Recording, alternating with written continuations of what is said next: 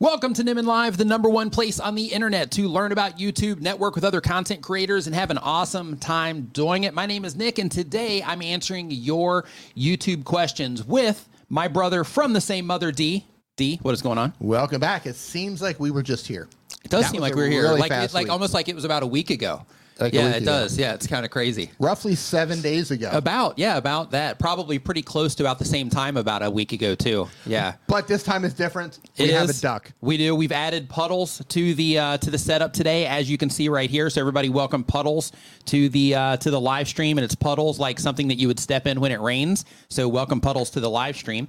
But today, if this is your first time here, we are answering your YouTube questions. So if you're a content creator, we are here to help demystify what is going on here with YouTube and everything that it takes, when it comes to being a content creator, based on, our lots of experience that we have. And because of that, there's a forum that's down in the description where you can put your questions. And if you put your questions in there right now, they will get answered on the stream today. So make sure that you do get your questions down there.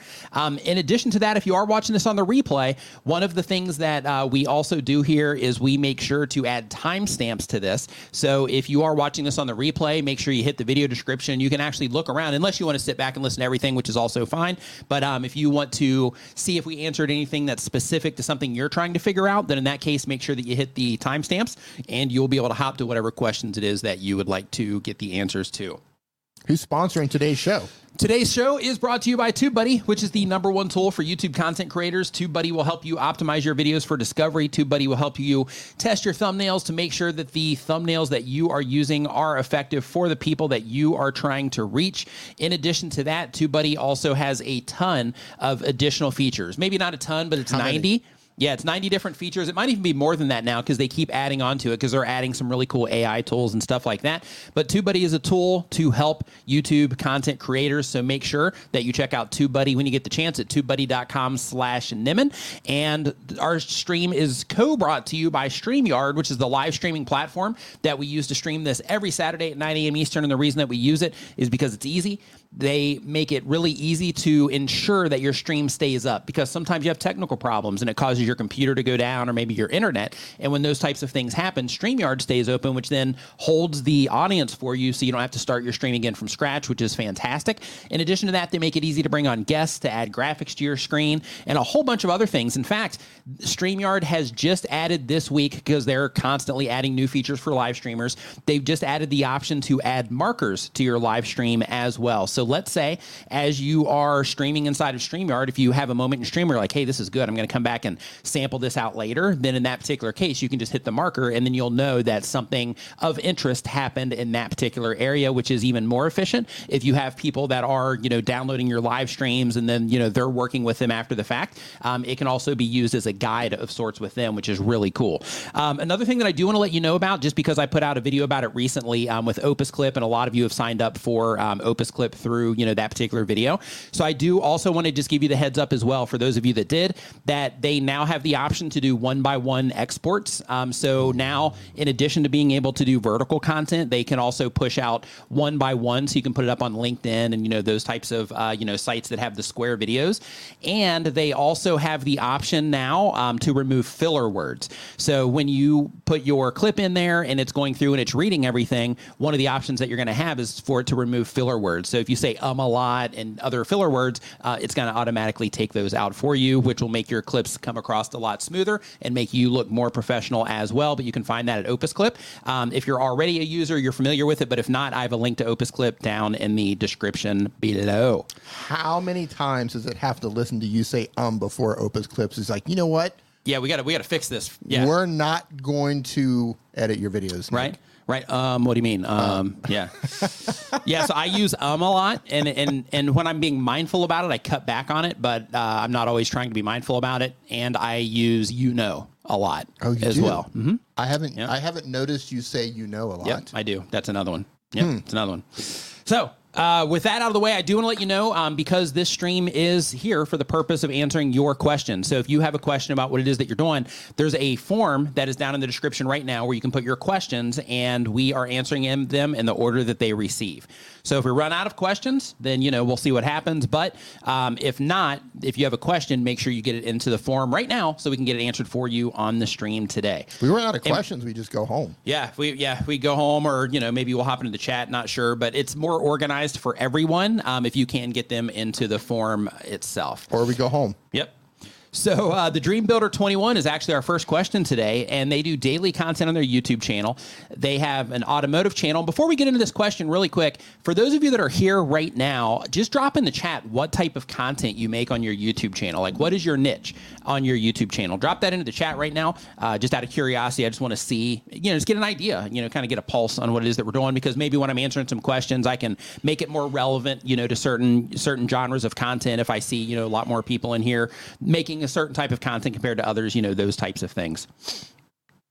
So we got food analysis, comedy in the 90s. We've got personal injury law, scuba diving education. That's cool. Car content, roller skating, yard and crochet fun. Roller skating. Oh, nice. Is that what you said? Did you say roller skating? No, I did not. I said comedy 90s, and I did, I'm not sure. I thought you said roller skating. Oh, I did. Yeah, roller skating, Crispy Skates. Yep, roller skating from Crispy Skates. That is cool.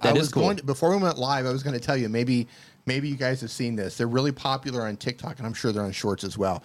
There's a group of older dudes who go to the rink. Oh, nice. And they skate in like a... Oh, they jam skate. Have you seen this? No, I haven't. They're old school, probably 1970s, early 80s skaters who have grown up, and now they've gone back. Nice. So they're playing music. There'll be a group of them coming.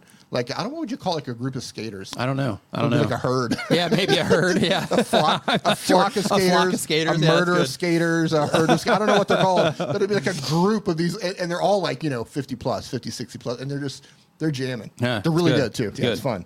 So the first question here, like I mentioned before, is from Dream Builder 21. They do automotive content. The goal of the channel is to entertain people with my projects, to distract them from their day, and turn my model car collecting into the real thing. Basically, want to turn those model car collecting into real car collecting. So the question is, how often should I reach out to an artist I'm trying to collaborate with? I really like the style of music, and they really give the vibe I'm trying to create for my viewers. The artist is called Tobu. Do you have any advice? So you got to be really careful when you are, using other people's music, and when you are reaching out to people. Some people are going to be awesome with it, and they're going to be like, hey, this is great. I would love for you to use my music.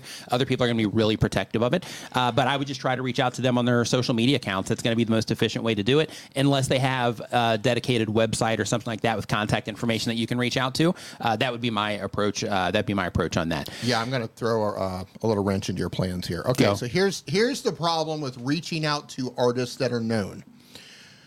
You don't know what's going to happen to their library in the future. As artists are trying to grow, they're going to be doing all sorts of different things with their library.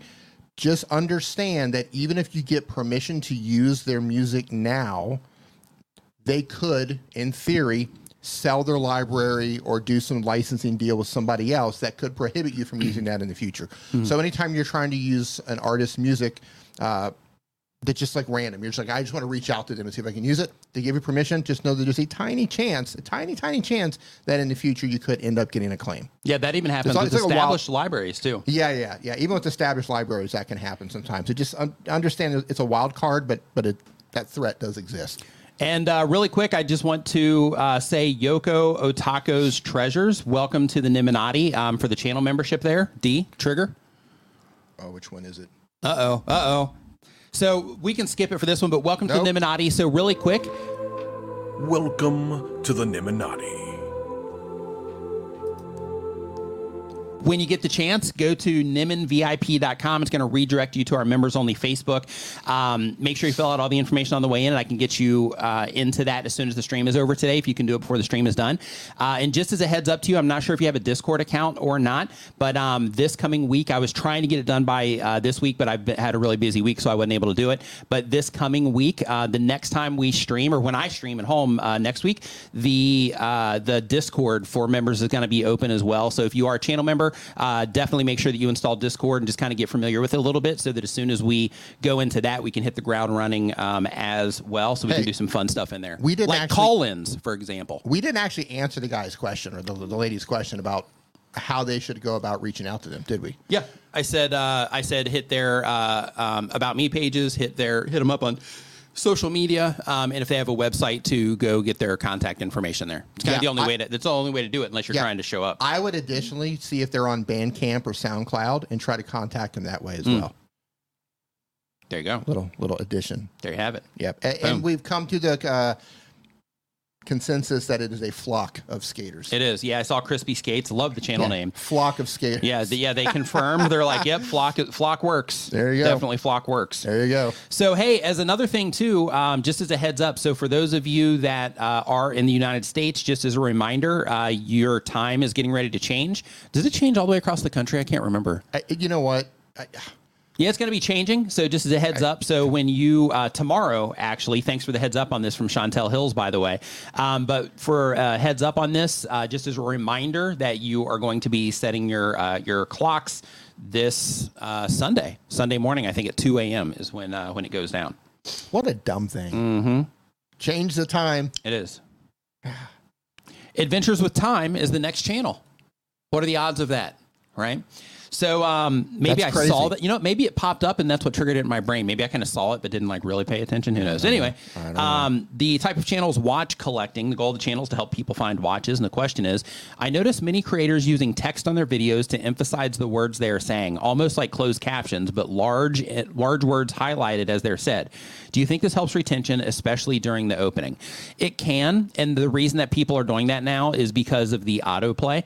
So and that's why they're doing it at the beginning. So if you are on your phone or you're on a computer and you are previewing content where you basically just hover over it, or on a mobile device, you just slide it into place and you stop scrolling because the thumbnail and or title grabbed your attention, then YouTube's going to start auto playing that video. And what the reason people are doing that is so that when people are seeing it without audio on, they can get some type of context for what it is that's happening in that video. And that way they lock in exactly what it is that they're talking about, and they're able to emphasize very specific words based on things that creator is trying to bring attention to. So because of that, if you are also wanting to, get that, give that clarity. Oh, did I? Yeah, there we go. I've never caught on to before. Yep, it's there. Oh, God. Yeah, now I got another one to block my ears on. Right. But yeah, if you're wanting to get that clarity, then in that case, that's something that you definitely want to, definitely want to consider. You know. You're gonna make for like trashed clips on Opus. Jumping in on me with those, yeah. So Circle H Scuba says they upload one time per week or more. The type of channel is education reviews for scuba divers. The goal of the channel is to earn a full-time income with my passion. And the question is, I pulled my audience avatar through my own reach in Facebook groups in my niche. Number one pain point is not having time and money to go diving. Any product ideas to address a pain that I can't seem to directly impact? Not having enough vacation time or money to pay for gear or trips. So one thing that you could do, and this is just some food for thought, of course, like walking down this road heavily would be, more on your end. But just an idea off the top of my head would be to make some videos about cheap places or low-cost places that people can go to scuba. In addition to that, making a couple or a handful of videos that are list videos around, cheap or low cost, because I guess you don't want to go cheap when it comes to scuba diving, but lower cost. Cut costs. Right. Discount scuba diving. Man, I should have used that right hose. I knew I should have used the better hose. Yeah, those valves didn't work so well. Yeah, right. But just giving people options on lower cost things when it comes to scuba diving, to let people know that even though maybe it is something that's expensive. I've never scubaed before. I think you have your license, don't you? Potty certified, baby. Yep. Yeah. So when it comes to that, if there are lower cost things you can do, just bringing those to people's awareness so that you can let people know that they do have those particular options. Or if there's any type of tours or anything like that where you can, bring it to people's attention, then I would do that as one of the options. But in terms of products, just as a heads up, when it comes to, vacation time, not really a lot you can do there outside of, helping people learn how to manage their time. But when it comes to, or just have better jobs that let them have more vacation time. But when it comes to the gear and trip stuff, though, you can also lean on that for affiliate revenue as well. So then you can add your bottom line for the videos that you are publishing, which can help you make more money, which will then help you make that full-time income faster. So I would definitely be considering that. Yeah, somebody who dives. So I haven't I haven't done that in a while. But one of the things that kind of gives me the heebie-jeebies is if you don't have your own equipment, right? You don't have your own mask. You don't have your own, if you've got a snorkel, for example, and you go, say we go to southern Thailand and we go on a trip, we're going to go snorkeling, for example, right? Not diving, but just snorkeling by itself. Yep. Even diving, whatever. It creeps me out. That other people have used the gear? Yes. Yeah, it's gross. Yeah, especially because you see, people will like spit on the inside of the goggles to kind of keep them clear and that sort of thing. And it's just kind of like, that's kind of gross. Yeah, it is kind of gross. So like what if I'm going to buy two things, not necessarily a snorkel, but if you're going snorkeling, I'm going to buy the snorkel. I'm going to buy the goggles. Yeah. That's what I'm buying. So you can at least be clean. Yeah. Yeah, and let people know that too. I mean, that could be a video. Yeah. The gross things about scuba diving. Yeah. If you're going scuba diving, this is what you need to buy. Yeah. And they're really not I'm sure they sanitize them, but it's still gross.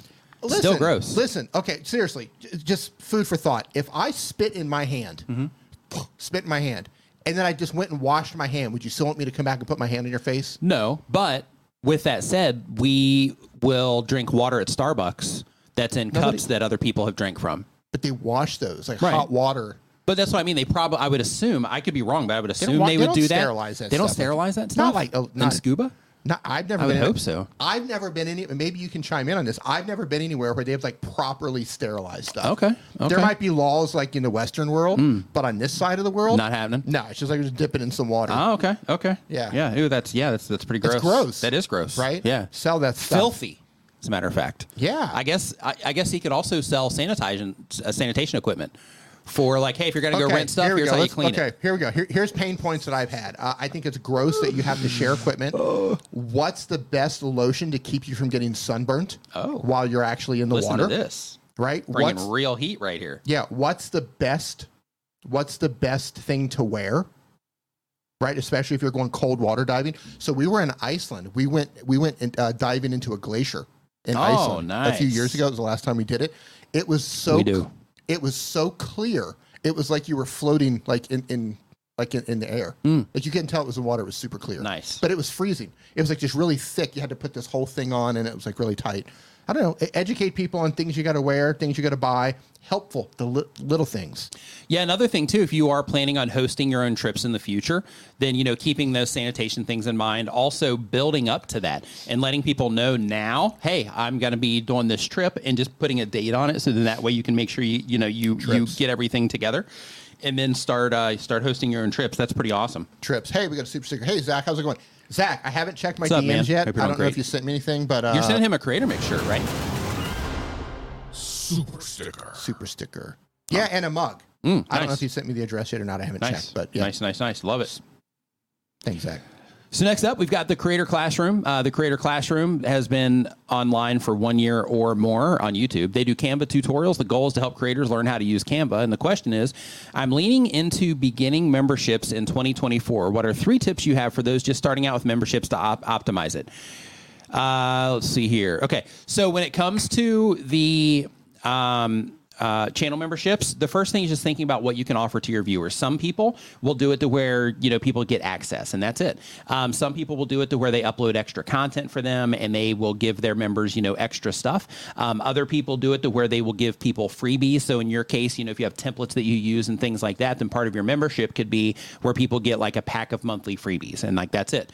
Or you could have different tiers, with different options. You could do a members only live stream where you teach people, very specific aspects of, working inside of Canva and those sorts of things. But those would be, just some ideas on things that you could offer. But when it comes to it, the whole thing is just trying to come up with something that would be of value to the people that are joining your membership. Because if there isn't anything, of real value there, then there's no reason for people to, be a channel member. So because of that, I would definitely make sure you're thinking of that.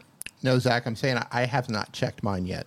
I have not checked my DM yet. So Critton says in India, they use the same cup to serve chai, which is tea, to hundreds. They just rinse the water. Yeah, it's... Yeah. Yeah, Asia is just like on a whole nother level of like sanitary stuff. Yeah. I bet they do that here too. Probably. Yeah. You've seen them off like those sidecars. Yeah, they just throw the thing out. Yeah, swish it around, throw it out, give it to the next person. Some water. Yeah. Yeah. Mini scenes. Planet Asia on some different stuff. Mini Scenes GB says they've been on YouTube for less than a year. The type of channel is crafting and how-to. The goal of the channel is sharing crafting ideas and techniques. And the question is, what is the best way to encourage people to binge watch one video after another? Great question. Ooh. So here's what you want to do. I keep forgetting to put the hard drive in there. So here's what you want to do. The very first thing is you want to think about this ahead of publishing your videos. So one thing that you can't do is you can't force people to watch one video after they watch another one. But what you can do is you can design what you publish in a way that will cause people to explore more content if they're finding value in what it is that you make. But also you can publish content that makes sense for people to watch together as well. So for example, you can see that as I publish AI tool videos, that I send people into a very specific playlist. So people that are into AI tools and they're leveraging AI to help them work smarter and all that, then what they can do is they can go into that playlist and they can see like, oh, hey, here's some other tools that I might not have known about. And then by doing that, that creates that experience where people can go there and then they can figure out more of the, things that matter to them. So when you are looking at your content, I'm not sure what your upload schedule is, but if you are uploading, let's say, a video per week, then planning it out over the next month or over the next 90 days to where you think to yourself, okay, if somebody comes in and they watch this video that I'm going to be publishing next week, then in that case, what video could I publish after that those people would absolutely love, where they feel that if they watch that first video, if this next one was presented to them on YouTube on their homepage or suggested next to another video, to where they would come in and they would want to watch that particular video also, because it's also of interest to them and it's complementary to this originating video in some way. So if you start designing things like that and you start scaling back, and instead of looking at it like, oh, it's whatever day and I got to publish a video tomorrow, instead of looking at it like that, and I'm not saying that's how you're looking at it, but I'm just saying if that's how you're doing it, just kind of scale back a little bit and say, okay, how can I publish videos over the next month or over the next 60 days or the next 90 days to where it will create that opportunity for people to want to watch more than one video at a time? And you can do that. You don't have to publish every video back to back. That is helpful. But when you are publishing your content, be intentional about it and think to yourself, okay, if somebody comes in on video A, then in that particular case, what playlist can I send them into that would make the most sense? And if you don't have one, then making a playlist, 2 or 3 videos that you can send people into where they can watch videos in that particular playlist. But the whole idea is just to make it based around the things that they care about and the things that would make sense for them to watch next. Because again, you can't force somebody to watch videos back to back, but if you design everything in a way and the content that you're creating adds enough value to them, then there will be a certain percentage of people that will go in and will watch multiple videos back to back when they're interacting with your content. Great question. Love it. Hey, congratulations, Reformed Wear FC, for getting ready to hit that next milestone. Love it. Congratulations to you. So next up on our list here, we're on number 60, just in case you mind. The channel name here is Camp Brood. Camp Brood. They do RVing, camping, hiking in the United States with their family, and the goal of the channel is to help parents plan family vacations outdoors. That's cool. The question is, I have content pillars. 3 content pillars: hiking videos, campground videos, and RVing videos. Are these content pillars comparable enough for the video recommendation system to understand as I'm sending YouTube mix, or am I sending YouTube mixed signals? In my opinion, I would say that hiking videos, campground videos, and RVing videos align heavily. But one thing is, I think the hiking videos and the campground videos are going to align the most, or the RVing and the hiking videos, because if somebody's in a RV, I'm not necessarily sure, unless it's a campground specifically for parking RVs, if they're going to care about sleeping in a tent. So because of that, I would just make sure that, that those align in some way. But it's also okay.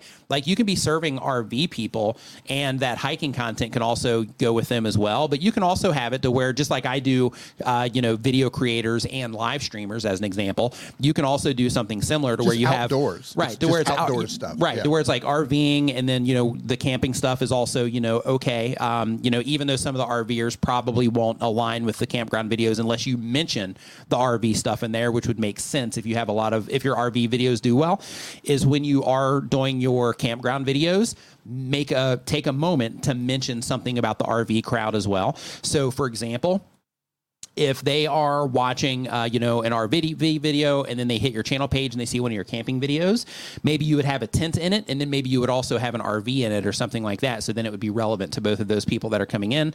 And then you have a small segment that you do in there for the RVers, and then maybe a bigger segment that you do for the people, that are camping in tents, something like that. But yeah, I don't think you're really working against yourself there.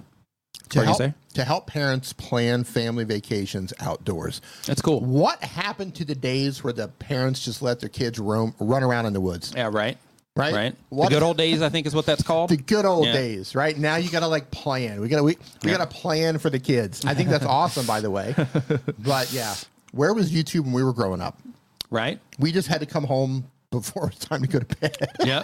It wasn't even dark. It was just like, hey, you got to be home before bed. Yeah. That was it. Yeah. When all the don't rest sleep somewhere else. That was the rule. Don't sleep somewhere else. Yeah. That's it. Yeah.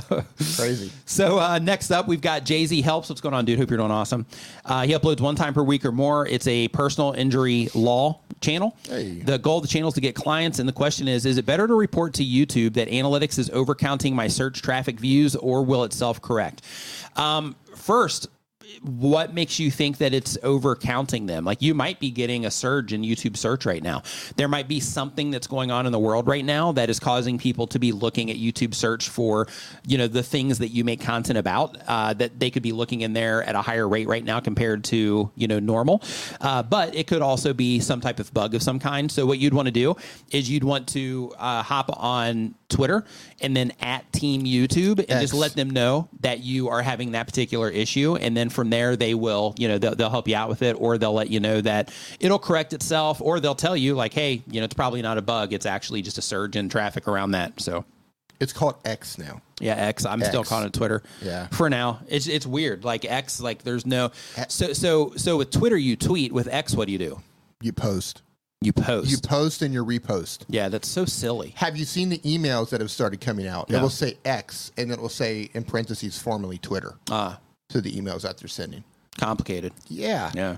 Why not just call it like Twitter X? Right? Or something. That would have been better. Way better. That also would have been more on brand. SpaceX, Twitter X, right? Doesn't fit into Tesla, but yeah. Yeah.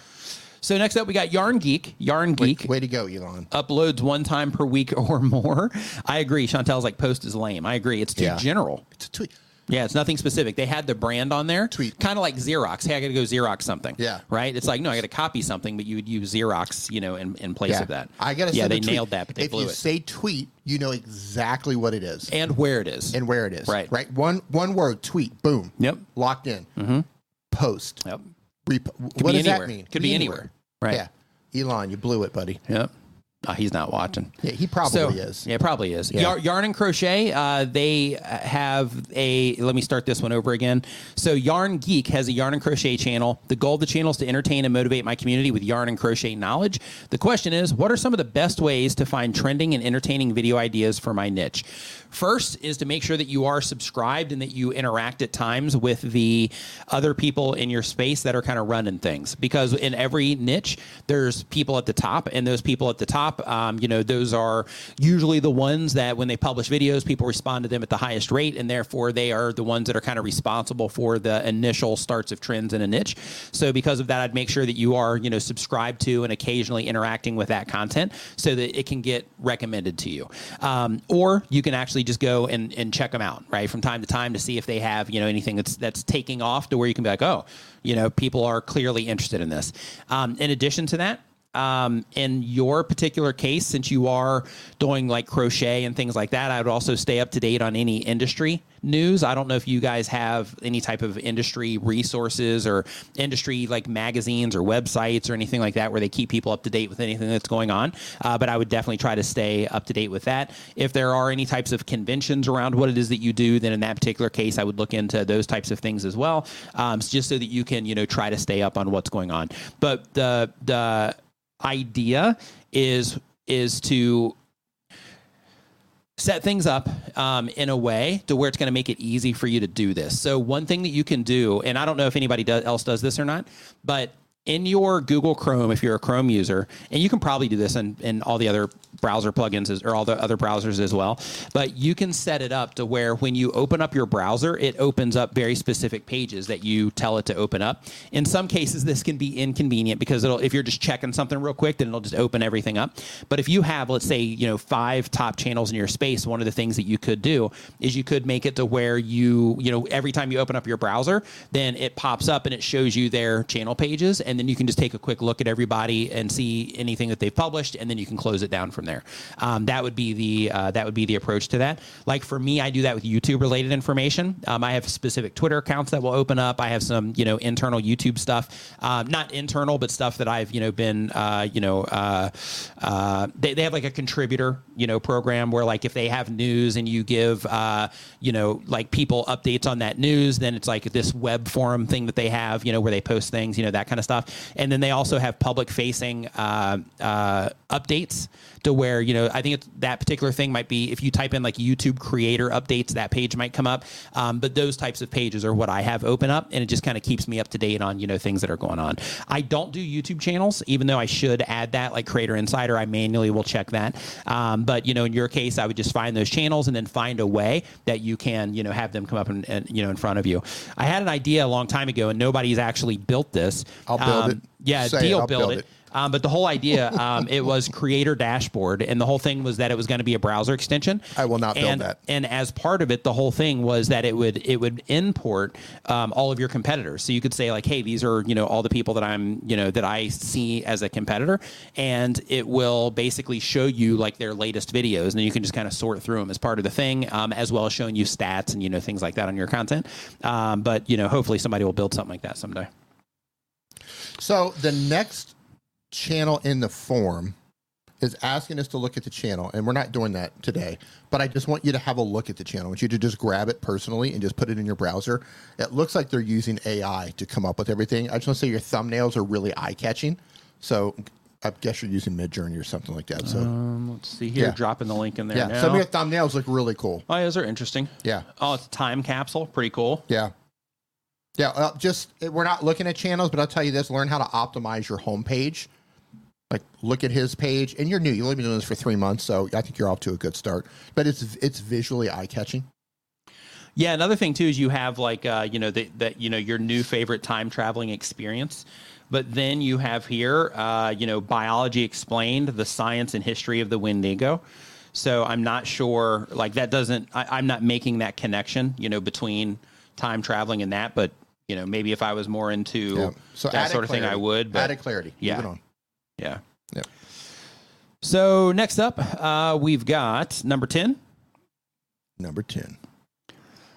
We've got Butterfly Gardening Inspirations. They beautiful. do butterfly gardening content. The goal of the channel is to create interest in butterfly gardening and inspire others to plant a butterfly garden. The question is, I do weekly vlogs about what is happening in my garden and the projects I'm working on. I cover a variety of gardening topics each week, so I find it challenging to write titles. Any advice? I asked this question a few weeks ago, and you read it on air, but didn't answer it because something else came up. That's probably Dee's fault, which I totally understand. So when it comes to this sort of thing, what you need to do is you need to start thinking about the videos that you're shooting before you shoot them. And the reason that you want to do that is so that you can make sure that what you are putting out, that it is something that you can package up properly from the outside. Because what you don't want to do is you do not want to publish videos on your YouTube channel and then try to shoehorn thumbnail and title, because then it becomes really difficult. And more importantly, you have a really good chance of not being able to meet the expectations of the viewers clicking on that content. So when you do it that way, to where you make the vlog and then you publish, then it can create that kind of disconnect between, how you're going to package it up so you can try to get people to click on it and what it is they actually get once they are coming into the content itself. So because of that, what I would do is I would start looking around. I would use TubeBuddy for this, and I would use YouTube autocomplete for this, and I would use Google Trends for this, just for deeper insights on the specific, way to say it. And I would also use answerthepublic.com for this, because you get 3 free searches there per day. But what I would do is I would go start doing some research on the questions that people have around butterfly gardening. And then while you're doing your vlogs, basically write down all of those questions, everything that you can find, every question that you can find that people have about butterfly gardening, write those questions down. And then when you're going out into your garden to make one of your vlogs, look at that list and say, okay, these are all the things people are wanting to know about butterfly gardening. So let me pick one of these and then go out into my garden and actually show them that. And when you do that and you know that you're going to pick that particular topic, then you've already got, a rough title because that's what they're looking for. The next thing that you have to think about is, okay, how are people going to, how am I going to grab their attention in the thumbnail in this particular case, which if it's butterfly gardening, as long as that has to do with actual butterflies, which I'm going to assume it does, then in that case, making sure that you're using butterflies of some kind in your thumbnails, because that will be the thing that will help those people, know that video is about butterflies. Butterfly gardening. Yeah, I want to add something else. Did you say ChatGTP? Smoking Joe, what's going on, man? Hope you're doing great. ChatGTP, did you mention that? I did not. Yeah, so I would also use, in addition to all the other tools, did you use Answer the Public? I did. Okay, so ChatGTP is really good at just brainstorming title ideas. So you can look at all those other sources. You can even use a free version of ChatGTP, tell them what your channel's about, and just say, give me X amount of title ideas. You can say those are too long, those are too short, whatever. Really good at just brainstorming. So VidPros, thank you for the super sticker. Super cool. Super sticker. I saw that come in Thai bot, which suggests to me that you are also here in Thailand. So if so, pretty cool to see you coming in here from Thailand as well. I'm going to subscribe to that channel real quick. VidPros. Boom. Yep. So I can check that out later. Super cool. So thank you for the super sticker. Super appreciate it. So next question that we have here on the list, we got Brian G. Johnson in the house. Brian What's up, G. dude? Hope that you are doing fantastic. Nice to see you in here. Hey, for those of you that that are not familiar with Brian G. Johnson, just as a heads up, Brian G. also makes content that helps YouTube content creators. So if you're not subscribed to him, make sure you go and subscribe to him. And the reason that I'm recommending him is because, there's a lot of people that make this type of content. Some people just regurgitate stuff. Some people are figuring stuff out. Brian's one of the people that figure stuff out, and he will give you information that you probably haven't seen before. Some of it will be crossover, some stuff, it's just kind of general and everybody says it. But he also, introduces things to the space that, he figures out himself, which is great. That's one of the advantages that he has in terms of his content. So make sure that you check him out when you get the chance. Head over there and subscribe to his YouTube channel. Chantel, being so nice, she says D is the much older brother. Yeah, Thank you. Zen Bloke is next on our list here. They do gaming culture content. The goal of the channel is to share my love and knowledge of gaming, hopefully some positivity too. The question is, I hunt for small Scottish gaming YouTubers to feature in my series, support Scottish YouTubers, but I'm having trouble finding them. Would it be okay if you could let people know about what I'm doing for the Scottish gaming YouTuber community, by the way, that this channel is under 1,000? So just a heads up, I think we just did that. Scottish gaming community? Yep. There you go. There you go. And when it comes to, finding other people, you might want to try to figure out how to do some type of local meetup or something like that where you can, try to, get like a group of you together so that you can start those conversations there, because absolutely, without question, people are interested in connecting with other content creators. That's why we actually have here YouTuber Hangout as the title today. But people are indeed, looking for those connections with other creators, because we all know that this is a pretty lonely experience unless you have people that are doing it with you. So because of that, trying to have some type of local meetup or something like that is great, but also, go to their About Me page for go to the pub. Go to the pub in Scotland. I think that's what they do. That's how they do it. I think that's how they do it in Scotland. Go to the About Me page of the creators that you are trying to connect with. Every About Me page, as long as they have everything set up properly, which everybody, for this reason, make sure that you have a email on your About Me page where people can contact you. But if you go to the About Me page, then you are going to have a business inquiry email. And if you click on that, then it's going to show their email after you prove that you're not a robot. And then you are going to be able to send that person an email. So in the header of that, I would say something like fellow Scottish YouTuber or something like that, so that, they can be like, oh, is this somebody local? Because that might be a different response that you get from them compared to just general outreach from people. We got somebody from Scotland in here. It says, I'm in Scotland. Oh, TJC nice. Gaming. Right there. There we go. So, guys, yep. Call each other. Yep. Do the so Zen Bloke is the name of that channel. Zen, like meditation type Zen. Bloke is the name of that channel if you want to reach out there. TJC Gaming. Can you say that in your best Scottish accent? I don't even know what a Scottish accent sounds like. I don't know either. Yeah. I think didn't Sean Connery, wasn't he a Scot? I don't know. No, I think he was a Sean. I think Sean Connery was Scottish. Correct me if I'm wrong. So praise He and had truth. great accent, by the way. Yeah. Praise and truth lessons. Give him a little slap. A little slap, a little bit. Praise and truth lessons. The goal of the channel is to help a community of worship musicians grow easier. The question is, copyright question, when I create a tutorial/playthrough video for a song or use any song as a reference while live Q&A, what should I do? So the first thing you should do is just not use copyright protected songs. What should I do? No, I'm just saying. Yeah, you should not do that. Yeah. What you do in that scenario is you put yourself at risk. So when you are using copyright protected music, in some cases you're just going to get a claim. And if you get a claim, not that big of a deal, right? If you get a claim, then that just means that you are streaming for the claimant because they're going to make the money off of your stream. However, if you get a strike, if you pick the wrong song or the wrong record label and they end up issuing you a strike, then you're going to find out quickly that it's not worth it to use that music. So because of that, we have creatormix.com, which is a free music resource for content creators that you can use. In addition to that, there's also services like Epidemic Sound and Artlist, and I'm sure there's a bunch more. YouTube free library. Yeah, YouTube also has their own library, but I'm not sure how that works with live streaming. So maybe Renee, because hey, what's up, Renee? Hope you're doing awesome, man. Maybe he can add some clarity to that in terms of using the creator music from YouTube in your live streams. But when it comes to live streaming, you just have to be really careful. Even if you're out in the world vlogging and you walk past a restaurant and they have loudspeakers on and you can hear it playing there, then you can also run into issues there. So because of that, it's important, just because of all the work that you put into what it is that you do, that you are extra careful when it comes to the music that you choose to use in your live streams, or if you even choose to use music at all. YouTube music is confusing now. It is. It really is. Like, it used to be easy. It's like, here here's some free stuff that you can use. We had our audio library, and then they've come in and there's like, we've got creator music and we've got the short stuff, but you can't use shorts here. You can't use this and short. Really confusing. Super confusing. Can pay for this. I can't even imagine the amount of claims that are going out now just for people like using the wrong thing. Yeah. Really confusing. And really quick, Renee, he says that I don't believe creator music licenses work with live streaming, but he'll double check. Pause. So just as a heads up there, like that's the that's how confusing it is. Right. That's how confusing it is. Yeah, but so the thing there is just don't use that for now. Don't use that with creator music. But again, just be careful when it comes to the music that you use in your streams. Super chat. Zach Talks Tech. Zach Talks Tech, thank you for the super chat, man. Says, hey, thanks for the help the other day with adding a trailer to my live stream.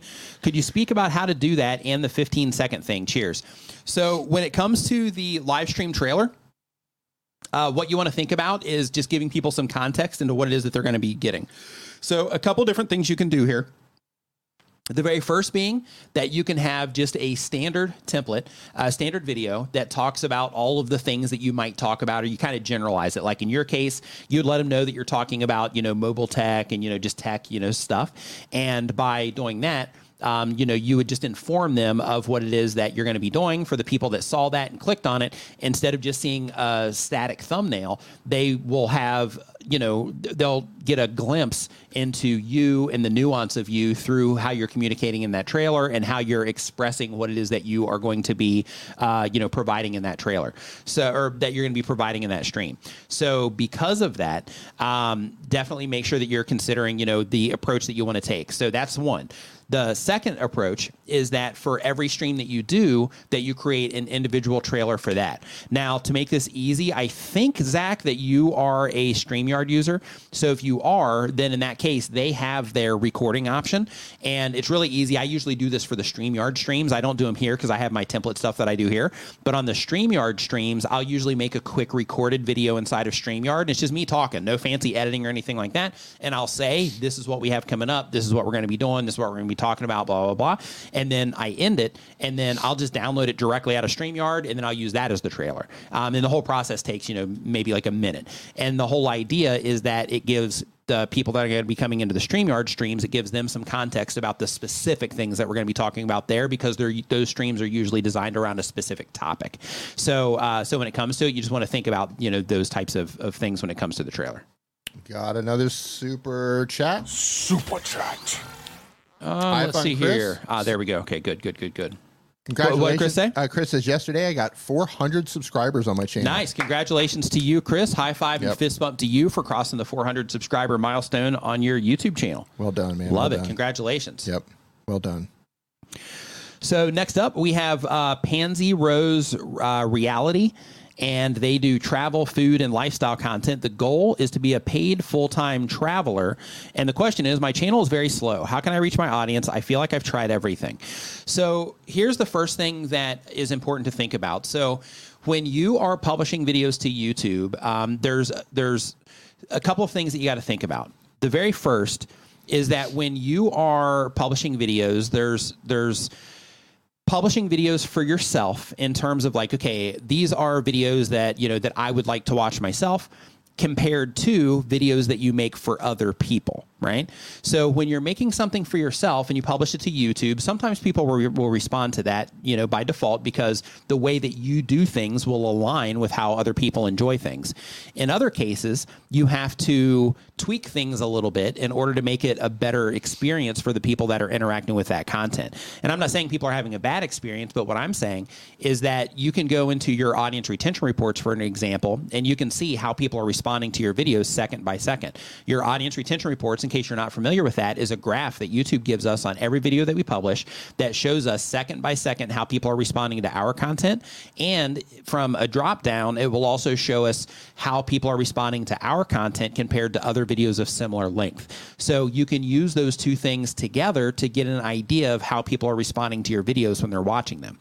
So if you find that, hey, people come into the video and then like everybody's gone within the first 30 seconds, then that tells you that you need to work on that beginning part of the video and learn over time through experimentation of publishing content and trying different things at the beginning. It means that you have to go through the process of learning how to grab people's attention when the video first starts.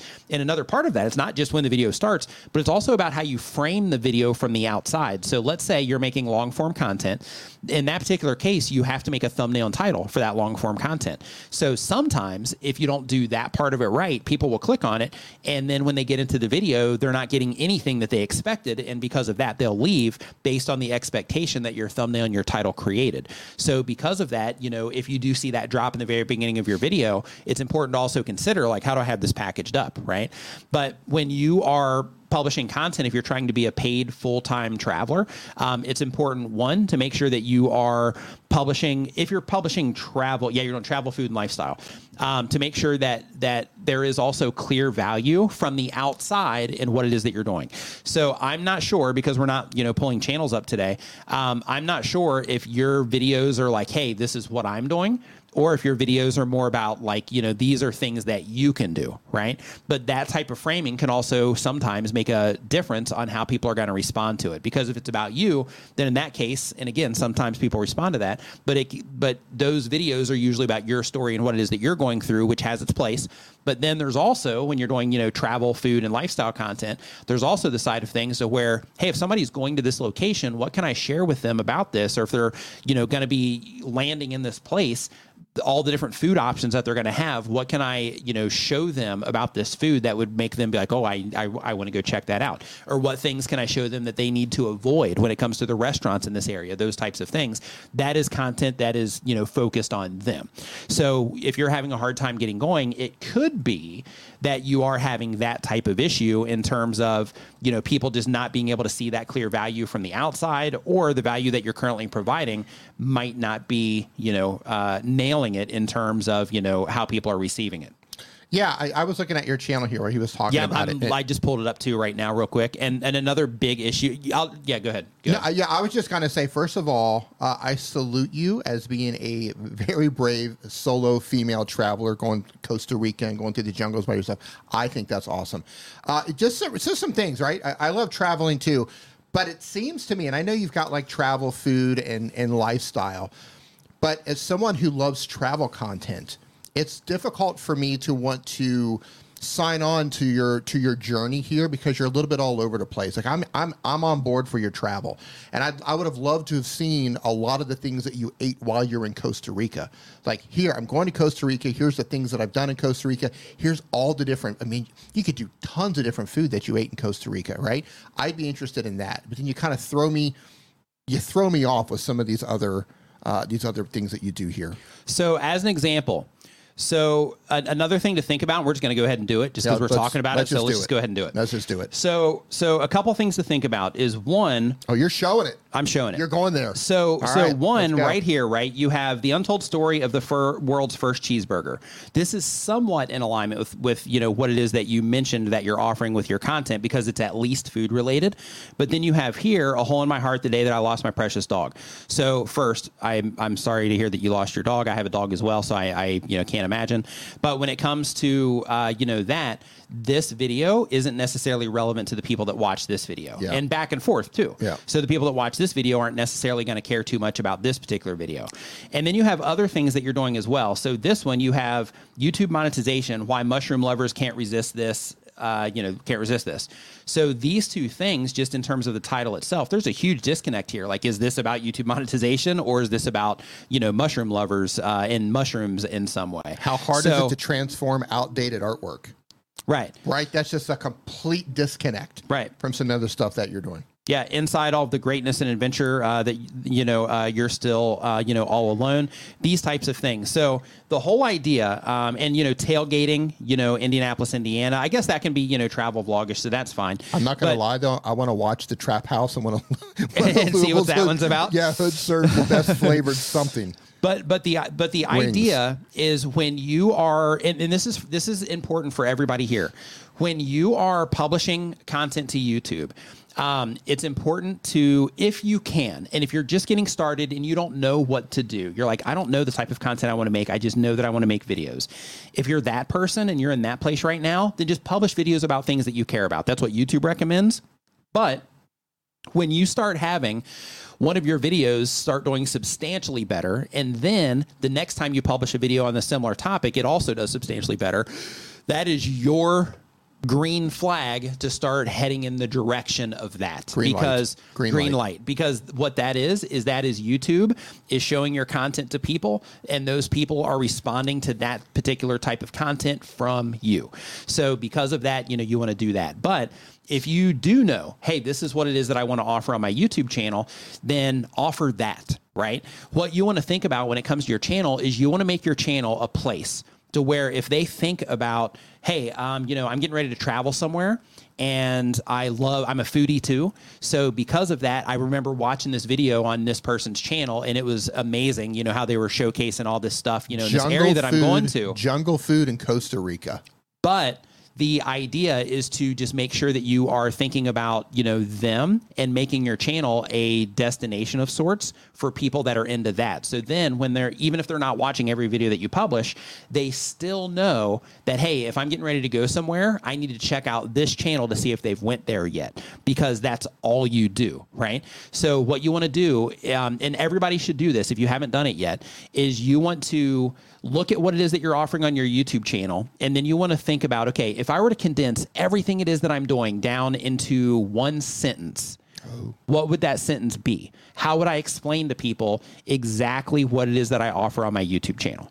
And then from that point forward, every video idea that you have, you want to start thinking, okay, if I'm telling people this is what I'm offering, this video that I'm getting ready to publish, is this in alignment what I'm telling people that I'm offering? If the answer is yes, then publish that video. If the answer is like, probably not, then in that case, publish it on another channel, or, make a different video. But the whole idea is when you're creating a YouTube channel, you're creating, a resource for people. That resource can be, information like I do. That resource can be, comedy. That resource can be entertainment like Mr. Beast does, and his is like spectacular, and like super big entertainment. You can be, teaching people like, a very specific software. Like, if you're, a gamer, then in that case, you could be playing specific games or specific types of games or whatever, especially when you're getting started to kind of build the, brand up a bit. But the idea is to just make sure that you are very focused on serving a particular audience. And as soon as you start doing that, that also gives you a lot of extra advantages as well. So for example, when you are targeting your content towards a specific type of viewer, then you can start designing things in a way with your content that also helps them identify it from the outside. You learn more of the nuance about those people that you're reaching, because then you're focused, right? When you're making all these different types of videos, there's no real focus there. So something that might work over here for this audience, for this type of video, might not necessarily work over here. So because of that, when you're targeting towards a specific type of viewer, then it helps you make everything better for that particular viewer, and it helps you serve them in a better way, which then helps you get what it is that you're after in terms of people responding to your content better, people coming back to your channel, people becoming a part of your community and all of that, because they know that they can come to you and that is the stuff that you offer. So everybody should go through the exercise, even right now, right? If you have your phone in your hand or if you have a pen and paper handy, write down right now, or drop it in the chat if you would like, write down in one short sentence what it is that you offer on your YouTube channel. If you do it in chat, you're going to be forced to do it under 200 characters, but write down, what it is specifically that you offer on your YouTube channel. Yeah. And I want to give a shout out to Mr. Edits M, who says, "Hi, can somebody notice me?" You've been noticed. Mr. Edits M, welcome to the live stream today. Hope that you were doing fantastic. Welcome to the live stream, wherever you're at in the world. I hope you are having an amazing day or amazing evening or an amazing night. Yes. Yep. You've been noticed, sir. Yep. We got crispy skates in here. They even have a roller skating emoji. I'm just going to put this up on the screen real quick, which is pretty awesome. Didn't even know that existed until now. There you go. Yep. They have an emoji for almost everything. So here's an example, right? That I just want to highlight really quick. So if we look at Shark Scrapper, right? His whole entire channel is about teaching people about scrapping and people going on journeys of him scrapping and things like that. And people that are into that, they know they can go to him for it. Creator Classroom, because she teaches Canva tutorials. Anybody that's into Canva, that's a creator, they know they can go there and that they can find, stuff of value to them if they're a Canva user, or if they're trying to learn Canva. Crispy Skates, pretty sure they probably, have a lot of stuff about roller skating. Check this one out. Ready? So, yeah. Terrestrial Vibes, high vibrational crystal singing bowl. I watch his stuff. Sound bath meditations. Yep. Yeah, I'm familiar with him. I watch him on, I watch it. Yeah, I watch his stuff. I need to check your channel out. That sounds awesome. Yep. Genealogy with Amy Johnson Crow. She's even made it part of her name, helping people discover their family history, right? So when she makes a video, all she has to do is say, okay, if I'm trying to help people discover their family history, is this video that I'm going to publish going to help them do that? If the answer is yes, then she knows it's a good move. If the answer is no, then in that case, it's like, okay, well, maybe I'm not going to do that. Right. That's the whole idea that I'm trying to express. Super sticker. Premiere. What is that? Premiere Adventures. Go to channel. Yeah. Premiere Adventure. Thank you for the super chats or super sticker. Super appreciated there. Yeah. I don't know if you meant to put a message with that or something, but if you had a question, you can go ahead and type that in and I'll keep an eye out for it. Thank you so much. So next up on our list here, because we did the Pansy Rose. That was a bit of a long one. That was a really long one. But you said we were going to go there. Right. Yeah, let's do it. And then we did it. We did it. Yeah. We said we're going to do it. We did it. That's right. We did the thing. So let's see here. So Trying to Learn Bikes says they upload when they have time. The type of channel is motorcycle maintenance. The goal of the channel says I'm uploading to challenge myself on the same playing field as the best in the world and to help anyone interested in maintaining their own motorcycles. Oh. And the question is, are there any negatives to consider in setting up a merch store on my channel? Also, it looks like there are only two or three store options linked to YouTube. Do you recommend any particular one over the other? Thank you in advance for your advice. So for the ones that you can connect to YouTube, I personally use Spreadshop. And the reason that I use Spreadshop is, one, their stuff is they have a high rate of putting out, because all of them will have like defects and stuff like that they send out from time to time because it's print on demand. But for me, I found the less defects with them. So there's that. In addition to that, they do international shipping. So some of them, I'm not sure if they've updated that or not, but some of them, they will only ship to certain areas. So that kind of cuts out a lot of people that could potentially buy your merch. So because of that with Spreadshop, and I learned that one firsthand because we're in Thailand. So I couldn't get stuff. So I couldn't even get my own stuff. So I was like, all right, well, it looks like I'm going to have to, go somewhere else. And then I tried them and I was like, wow, this is like pretty good stuff. So, so when it comes to, merch, there's them, but when it comes to the, negatives, no, not that I can think of off the top of my head. Any negatives of offering merch that you can think of? No, but I want you to consider something. I see, and there's nothing wrong with this, but I would put a mix of designs on your store when you make it, because one of the mistakes I see YouTubers doing, creators in general, is the only thing that they put up there for merch is stuff that has like their YouTube name, right? Like here's whatever, I'm this creator, here's my URL, and that's cool, but think about your merch store from the perspective of somebody doesn't know your channel. They don't know you, but they stumbled across your merch store and they go, wow, that's a really cool shirt. They're not interested in your URL. They're interested in a really cool shirt. So I would mix it up. Put a couple things up there with your YouTube URL for the people who want to support you and proudly wear your brand. But put some other cool, think of some clever sayings that people would appreciate who fix bikes, or put some general bike stuff up there, because you never know who's actually going to be looking in your store, and not everybody wants to promote a YouTube channel. Yep. So next up on our list, and just a reminder, if you are here and you have a question, make sure that you put it in the form, because these are answered in the order that they receive. So the next channel is Wayland Smalley, I think is how you say that.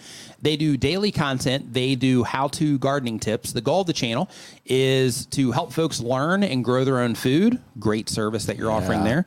The question is, feeling we're all gonna need to learn how to do this. We'll see. Hope not. We'll see. Like with the. I'm curious. Hope. I have hope. So I don't think so. Okay. I have hope. We have an audience from all over the world in here right now. This is a simple yes or no. But let's try not to bring it down too much. No. I'm not bringing it down. It's just a simple yes or no question. Are the prices for food and pretty much everything wherever you live skyrocketing? Just type simple yes or no. They are here. Simple yes or no. Nope. I'm not trying to bring it down. I'm just curious because we have a good mix of people. Yep. And you know what? If you want to type in where you're at, oh, yeah, that'd be a good bonus. Yeah. Like Australia, yes. Canada, yes. Yep. New Zealand, yes. Yeah, we got all yeses so far. Back to my original point. All yeses, yeah. Yeah. What I'm trying to say is this channel that teaches you how to grow food, probably one worth subscribing to right now. Yeah, you're probably positioning yourself in a in a good place, possibly. I think we have one no. Yeah. Asia Coffee. Yeah, and live stream consultants also for a no. Yeah. Yep. Yeah. Yeah, good. Yeah. So I rest my case. Right. So I'm going to start this one over again. So again, this is from Wayland and Smalley. Wayland and Smalley, they do daily content. The type of channel is how-to gardening tips, and the goal of the channel is to help folks learn how to grow their own food.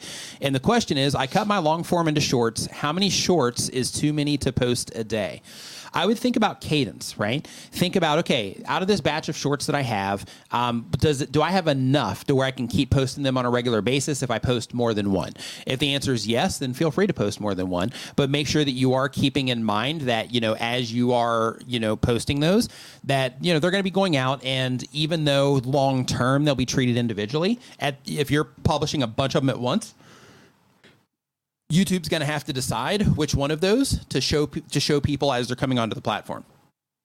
So the way things work is, as content creators, we think that YouTube pushes our stuff out when we publish it. But how it works is that when we publish our content, then YouTube pulls it to the viewers that are the most likely to enjoy that content at that moment in time. So if you publish 2 videos at the same time, then what can happen is YouTube's going to have to pick which one of these videos is going to be the better fit for this person. And then that's the video that they're going to show them. However, if somebody's highly engaged in your channel and you publish one and then you publish another one the next day, or maybe, another 12 hours later after that one's had some time, then in that particular case, there's been enough time for a decent amount of people to interact with that one initially. But again, long-term performance on YouTube is always something to consider. But with shorts, it is pretty common for a lot of them to have their moment and then, pretty much fall off from there. So keep those things in mind.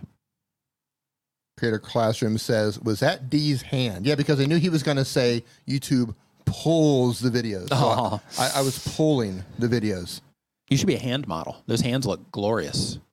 Look at those. Yeah. I don't know how many people in the audience right now has actually has had the privilege of touching this, but it is. I know Zach Talks Tech has touched it. I know Doug Houston has touched it. Yep. Chantel may have touched it. Yep.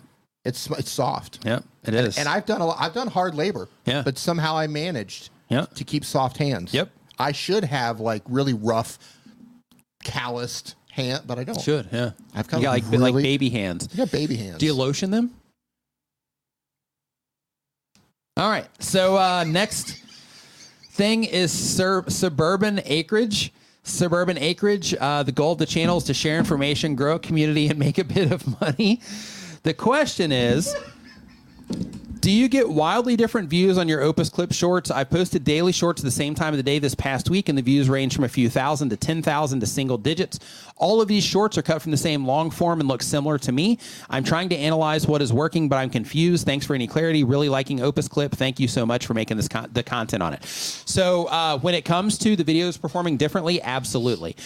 Like when it comes to the repurposed content that you're putting out of Opus, this is why it's really important to like look at it first and then say to yourself, okay, if this were to pop up in somebody's short, this is the approach I take anyway. And I think I mentioned this in that video, is when this pops up in somebody's feed, this place where it's starting, is this going to make sense?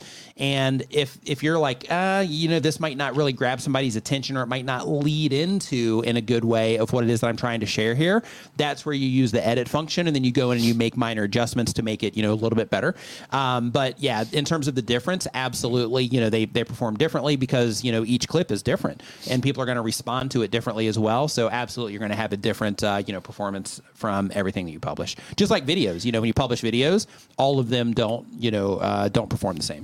Premier Adventures says, didn't have a question, but I wanted to say I appreciate what you guys do. I'm learning a lot. Awesome. Our pleasure. Thank you. Awesome, man. So let's see here. So next up, we have Art with Mazzy. Art with Mazzy does not upload. They're getting ready to start their channel. They do content on their phone. The type of channel is kid-friendly art for teaching kids art. The goal of the channel is just for fun and teaching kids art. And the question is, I want to start my channel about teaching kids art. What do I need to do when starting out? And what things should I say in my video to engage kids to learn to do art with me? I just made my channel weeks ago, and I have no videos, but I have experience making videos in a past channel from a year ago. So the kids area is not my wheelhouse. So I've never worked with a kids channel. I've never even had somebody reach out to me that I've helped with a kids channel. Do you want to warn them about limitations with children's channel if they're targeting under Sure, but if their whole thing is teaching kids art, then that's kind of the way that they have to go that way if that's the goal. But you might want to give them a heads up, though. Yeah. So when you are putting out content for kids, in that particular case, just as a heads up, your comment section might be turned off, and you're gonna run into some limitations on YouTube. So just be mindful of that. But in terms of the specific things to say, what I would do in your case, just like any other research that you're going to do, if you're starting a channel, is I would watch a bunch of channels that are doing similar things to what it is that you're doing, or at least in the general sphere of what it is that you're going to do, and see what they're doing at the beginning of their videos to grab attention. Start taking notes on the structure of their videos in terms of, okay, they start it and they do this, and then they move into this, and then they move into this, and then they move into this, and then they end it like this. I would start doing that on a bunch of the channels that you think are going to be your competition, or that you're going to make your competition in the future, and just start to use their example as things that are currently working in the space and that are currently causing people to respond to their content. Next. Let's see here. So next up, we got Yoko's Otaku Treasures. They've been on YouTube for 1 year or more. The type of channel is light novel reading and anime reactions. The goal of the channel is to enjoy reading books and anime with others. And the question is, when I live stream, you get views like usual, though when you end the stream, the views and analytics reset. It shows all the views that you got, but when you go to analytics, it doesn't show the views. Why is that? That's just how they have their, that's how they have their system set up on the back end in terms of just showing you, different stuff for when it's live versus the replay.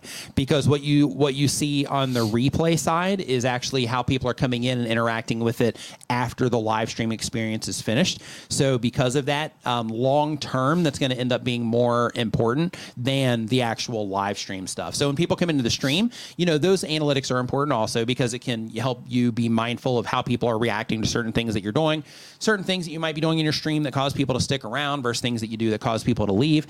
And when you are taking note of that, for the live experience, then that's helpful. But in a lot of cases, the majority of views will end up coming from the replay. So because of that, the replay analytics are extremely important when it comes to, okay, if people are responding to this live, but they're not responding well on the replay, do I need to tweak things while I'm live in order to make it a better replay experience, right? So it just kind of helps you, be able to identify those problems. Next, we've got Down the Road with Brian Mallard. This is a mallard, isn't it? It is a mallard. Yep. Yeah, I think Puddles is a mallard. Yeah, Puddles is a mallard duck. Pretty sure. So the type of channel is travel and similar. The goal of the channel, share with people places that exist that they may find interesting. The question is, so this isn't about my channel, but my brother's. He can't get monetized because AdSense claims he has another AdSense account, but he doesn't. He cannot get in touch with anyone in AdSense as they seem to be totally automated.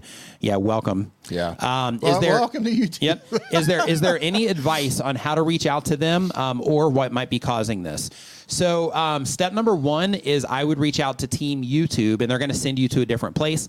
Or you can try to reach out to the AdSense Twitter account as well and see if they can help you there. Oh, are they on Twitter too? Yeah. Really? Yeah. But I would start with Team YouTube since this is, YouTube channel related, and just let them know like, hey, he doesn't even have another account, and we're trying to get this, all set up so that they can lead you in the right direction there. But if you don't have one, create a Twitter or X account, and then from that Twitter account, then go to @Team YouTube or just make your tweet and just @Team YouTube in there so that they'll see it, and let them know the problem that you are having, and they should get back to you either with a canned response that will send you to a very specific help doc that will help you, or they'll hit you up via DM, and they will try to help you figure it out. So I would start there.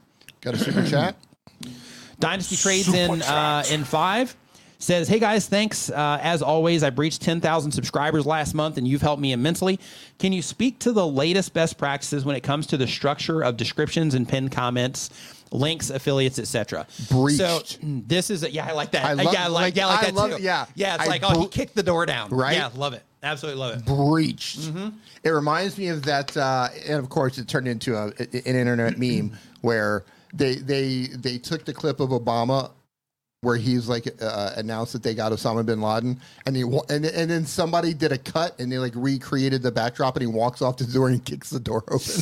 Have you ever seen that? No. Really? Yeah, I can. Yeah, show it to me later. It looks so good. It looks perfect. It looks like he said it, then walked off and kicked the door open. Nice. Breached it. I love it. So here in just a second, hold on, I'm gonna show you the thing here. So the very first thing, and I'm just gonna pull this up here on screen real quick so you can see it. You showing it? Yep. So let's see here. So it should be in, and then I don't see it. Let's see. Any day now. Give me 1 second here, because I'm just using this as an example. There you go. Anytime now. Yep, there we go. Boy, that's slow. Look at that. Yeah, I think we're both hitting the thing there. There we go. Okay. So can you see it on your end? Oh, there it is. Yeah, okay. It's there. So the very first thing is when it comes to your description, and this is just a little, information for everybody, but when it comes to your description, one of the things that you want to remember is that if you do make content that people might find in YouTube search, keep in mind that your description does show up here. The top of your description shows up here when people are looking for things in YouTube search, and this can help people, have context to what it is that they're going to get from your video. So because of that, best practice is that you write a paragraph or two that explains what's going to be happening in the actual video. If you want to level that up, if you are somebody that might be getting some traffic from search as well, make sure that you do add a keyword or keyword phrase to that's relevant to what it is that you are trying to show up for, because this is also something that, does help give the system a little bit of context to what the video might be about. So that's the thing that you should prioritize. And then from there, the next thing is to prioritize based on what you're trying to do. Now, this is going to sound a little bit weird, but the whole idea is, okay, if you are trying to get people to join your channel memberships on YouTube, in that case, then you want to make sure that link is pretty high, right? So it's like description and then channel memberships, because that's the priority. If you're trying to bring attention to something in one of your pieces of content as an affiliate, and you're like, okay, I'm going to be talking about this thing in my video, or I'm going to mention it and then just try to lead people down to my description, which, by the way, the video that's coming out Monday, everybody here, watch that as soon as it shows up on your homepage. But when it comes to the description, if you're trying to bring attention to like a product or service or something like that, then of course you want to prioritize that right after you do the actual description text. And then as far as everything else down the line, you do it based on priority. So for example, if you're like, okay, I'm going to do my description, and then the next thing that's important to me right now is, spreading awareness about my memberships, then that would go there. And then underneath that, I have, these specific tools or services or whatever I recommend. That's what I do in mine. And then you put that block down there. I call it an awareness block, but you put that block down there, and then that lets people know those products and services you support. And then underneath that, if you're like, hey, I've got, additional stuff here that I want to let them know about me or whatever, you can do that. Or you can also say, okay, right now I'm trying to increase the watch time that I'm getting on my channel overall.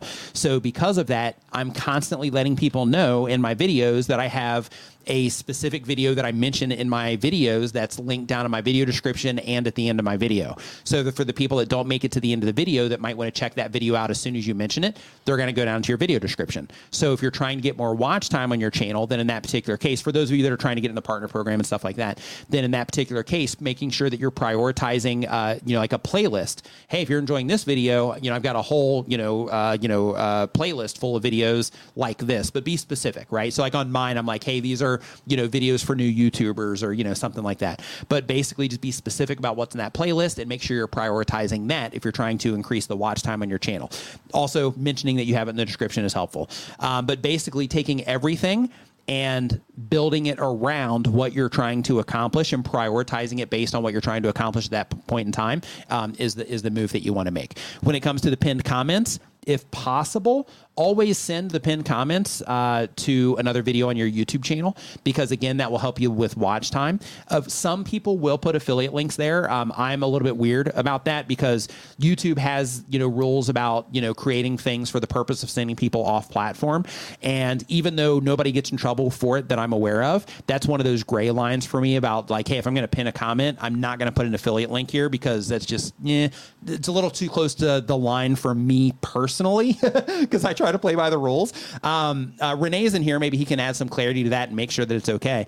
But the idea is to, try to use that to send people into more content that would make sense to them based on the video that they're currently watching. So if they're watching a video in your case, I'm not exactly sure what it is that you do on your channel, but if they're watching a video on one topic, you want to think to yourself, the people that are interested in this particular topic, what could I recommend to them next? So as people are going into my comment section, even though that pinned comment isn't necessarily prioritized anymore, but for people that do see it in my comment section, what can I lead them into that would make the most sense to them based on what they care about?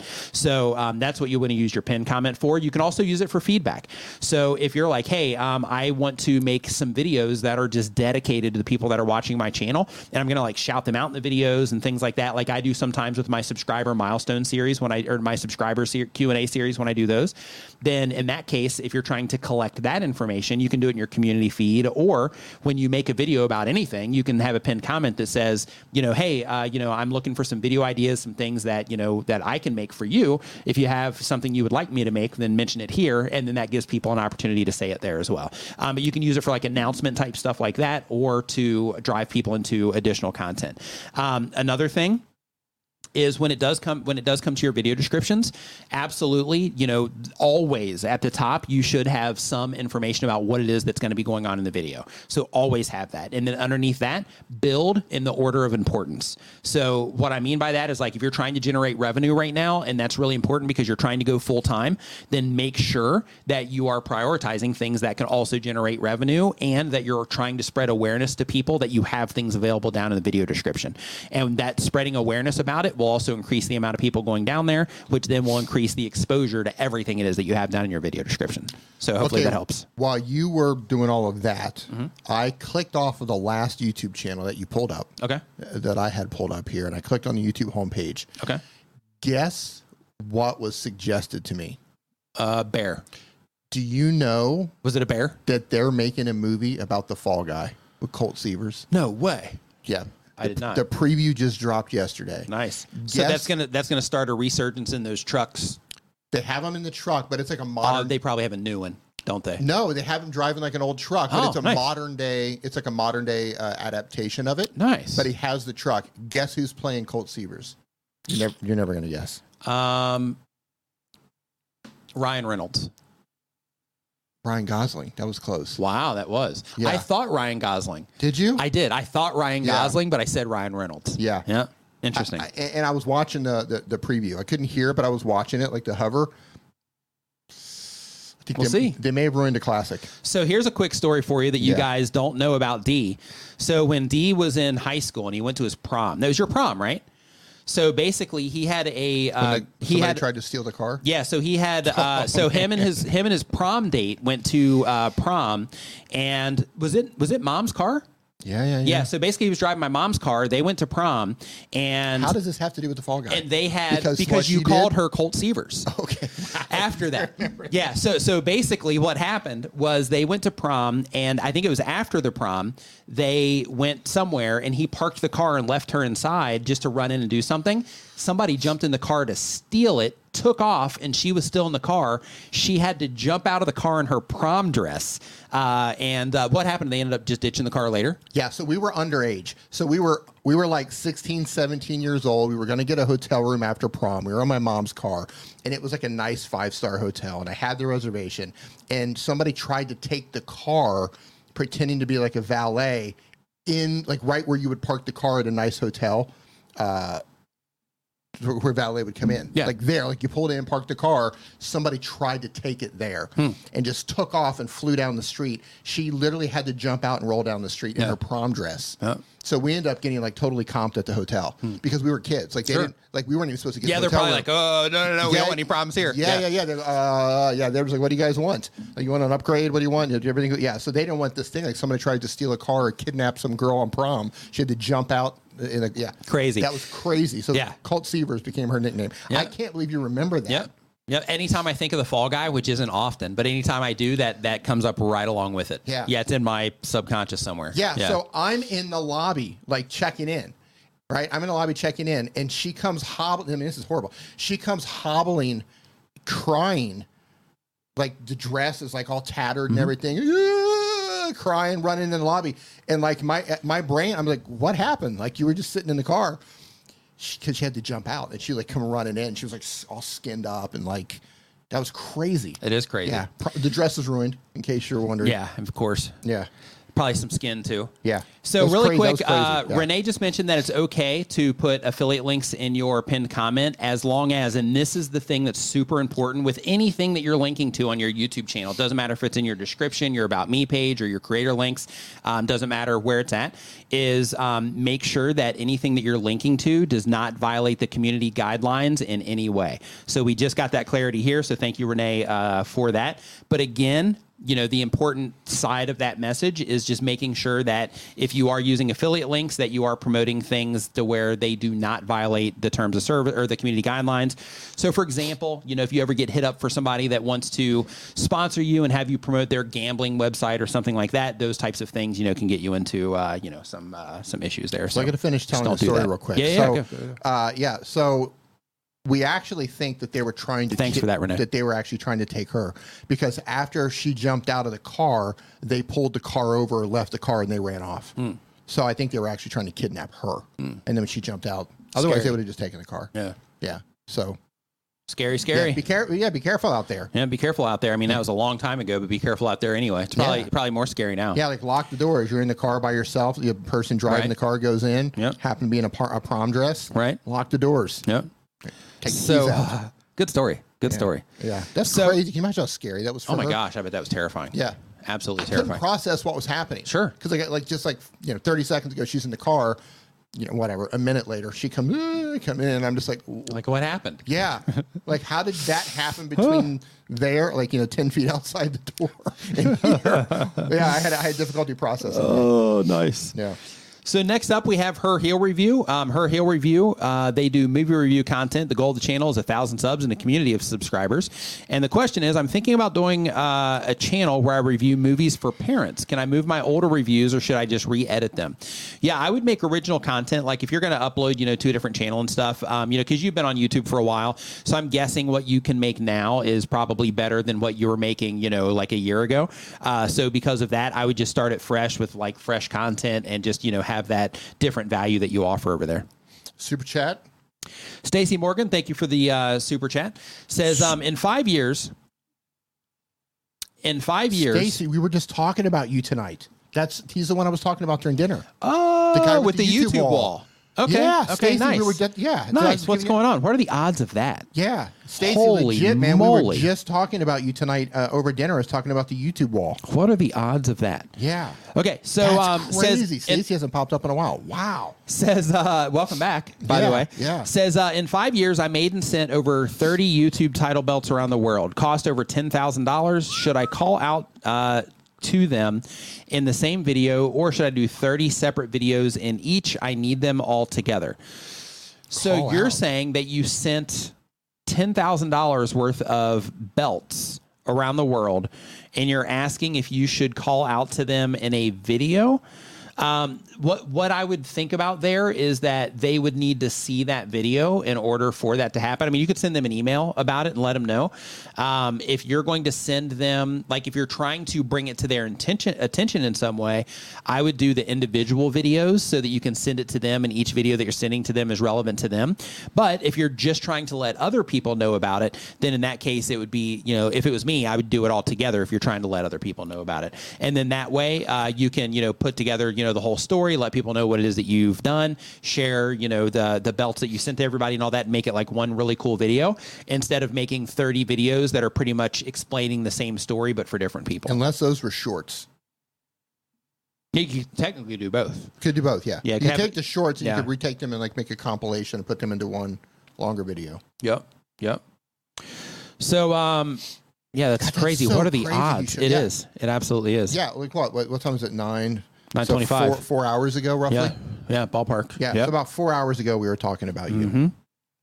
His ears must have been ringing. Yeah. And Stacey, you remember you followed a channel and you were asking me how they did it, where the guy could search the comments and like he would have you type in a word. Do you remember that? That's what brought it up. Mm-hmm. I forget the channel name, but yeah, wow, that's so weird, man. Yeah, Brian G said that's what he did with his book launch. Is he sent personal videos, and it resulted in over 900 plus shares across social media by sending those personal videos. How big is the map? What's going on? Nice to see you in here. So he did personal videos that where did you, like you sent them so to basically email? he would send the book and he would send the email out that, or send them a video that's just customized to that person. So let's see. Our next channel that we have is Living, Laughing, and Crafting with Crohn's. They do daily content. The type of channel is reactions mixed with art and Crohn's education. I do mainly live streams. The goal of the channel is fun, education, and extra income. And the question is, been on YouTube from 2017 posting art videos. In the past 6 months, I've been watching a lot of content on how to work the algorithm, sort of. So really quick, when it comes to working the algorithm, so don't watch videos on like how to beat YouTube's algorithm. Don't watch videos like that. Yeah. Instead, instead just think about it through this perspective. Think about it through the lens of, I'm serving people here. I'm not trying to trick a machine. I'm making videos for people. I'm making videos for people that are interested in the types of things that I'm sharing on my YouTube channel. So because of that, all I have to do is learn how to get people to identify that this content's about something they might care about from the outside quickly through your thumbnail, compel them to click on that through your title. That can be just informational, or, you can make it something that is more compelling that would, make somebody feel they need to click it instead of just clicking on it if they wanted to. And then from there, how can you create content that adds the highest value to those people and creates the most satisfactory experience for those people? And the reason it's important to make sure that you're thinking about that approach is because the statement for this is that the algorithm follows the audience. So what you need to do is you need to serve the audience first, and then YouTube systems will pick up like, hey, when people are interacting with this channel that are interested in these very specific things, they're really enjoying it and they're having a good experience here. So if they're having this good experience, which helps YouTube serve what it is that they're trying to do, then in that case, let's show it to other people that use YouTube and watch content similar to what the people that are enjoying this are. And then that's how your videos start getting recommended to a lot more people, because they start having that really positive response with your content. So instead of thinking about it like you're trying to work work the algorithm or hit the algorithm, or you're trying to trick the algorithm in some way, or, optimize for the algorithm and, that language that people will use sometimes to get you to click. You use algorithm hacks and stuff that people will use to get you to click on videos. Stop, don't think that way. Just think of it from the perspective of like, okay, I am, making content that adds a certain type of value to people, and I'm being, targeted with who it is that value is, being added to. And all I have to do is make sure that I'm continually adding that value over a period of time. But to continue with your question, says I've started putting in hours and days, and I'm seeing some results, but being a live streamer, I'm wondering how to get more people in my lives in a niche community. So what you want to think about is you have the live experience, and then you have the live replay experience. So the live experience is what you want people to come into, but the replay experience is where people, more people are likely to get introduced to you. So when you're live, those do carry weight. So in terms of YouTube understands that the live experience is important to people. So because of that, YouTube will prioritize that live stream, because there's no performance information outside of, are people sticking around to this when they go into it? That's all they know, or all the system knows at that time. So what you want to think about is when I'm packaging this up from the outside before I go live, how can I do the same thing that I would do when I'm making a video in terms of helping people identify that this is something that they care about? So a mistake that a lot of live streamers make is they will have their video titled like live stream, or this week's live stream, but there's no context, and the thumbnail doesn't give any context. And because of that, nobody's going to, not a lot of people are going to click on that video. But if you're like, hey, I'm going to title it like a video, something compelling based around what it is that we're going to be talking about or sharing or showing in the stream. And then we're going to make a thumbnail that will help them identify this is about something that they care about. So in your case, that would be something Crohn's related, or something entertainment related. And then when it comes to your live streams, then you need to make sure that you're structuring them well so that you can get the replay experience as well. So how you do that is two different approaches. One, right when you start your stream, you can just come in and go for it. That's kind of like what we do, even though we do have some filler stuff that kind of blends into it. So for example, we'll have a little bit of banter, when we start and things like that. And that gives notifications time to go out and those sorts of things, which buys us a little bit of time for those notifications to go out. But as people are coming in, there's something happening, right? And for the people that are here before we even go live, something's happening for them as well, right? So making sure that you have those types of things that you're keeping in mind in terms of that structure, because if you just start it and go for it, then you want to make sure that you're not doing a lot of the shout outy stuff and, spending a bunch of time spotlighting people as they're coming in the stream and things like that, because that makes for a less than great replay experience, because it makes it very clear that, hey, we kind of missed the boat on this, right? And because it was better as a live.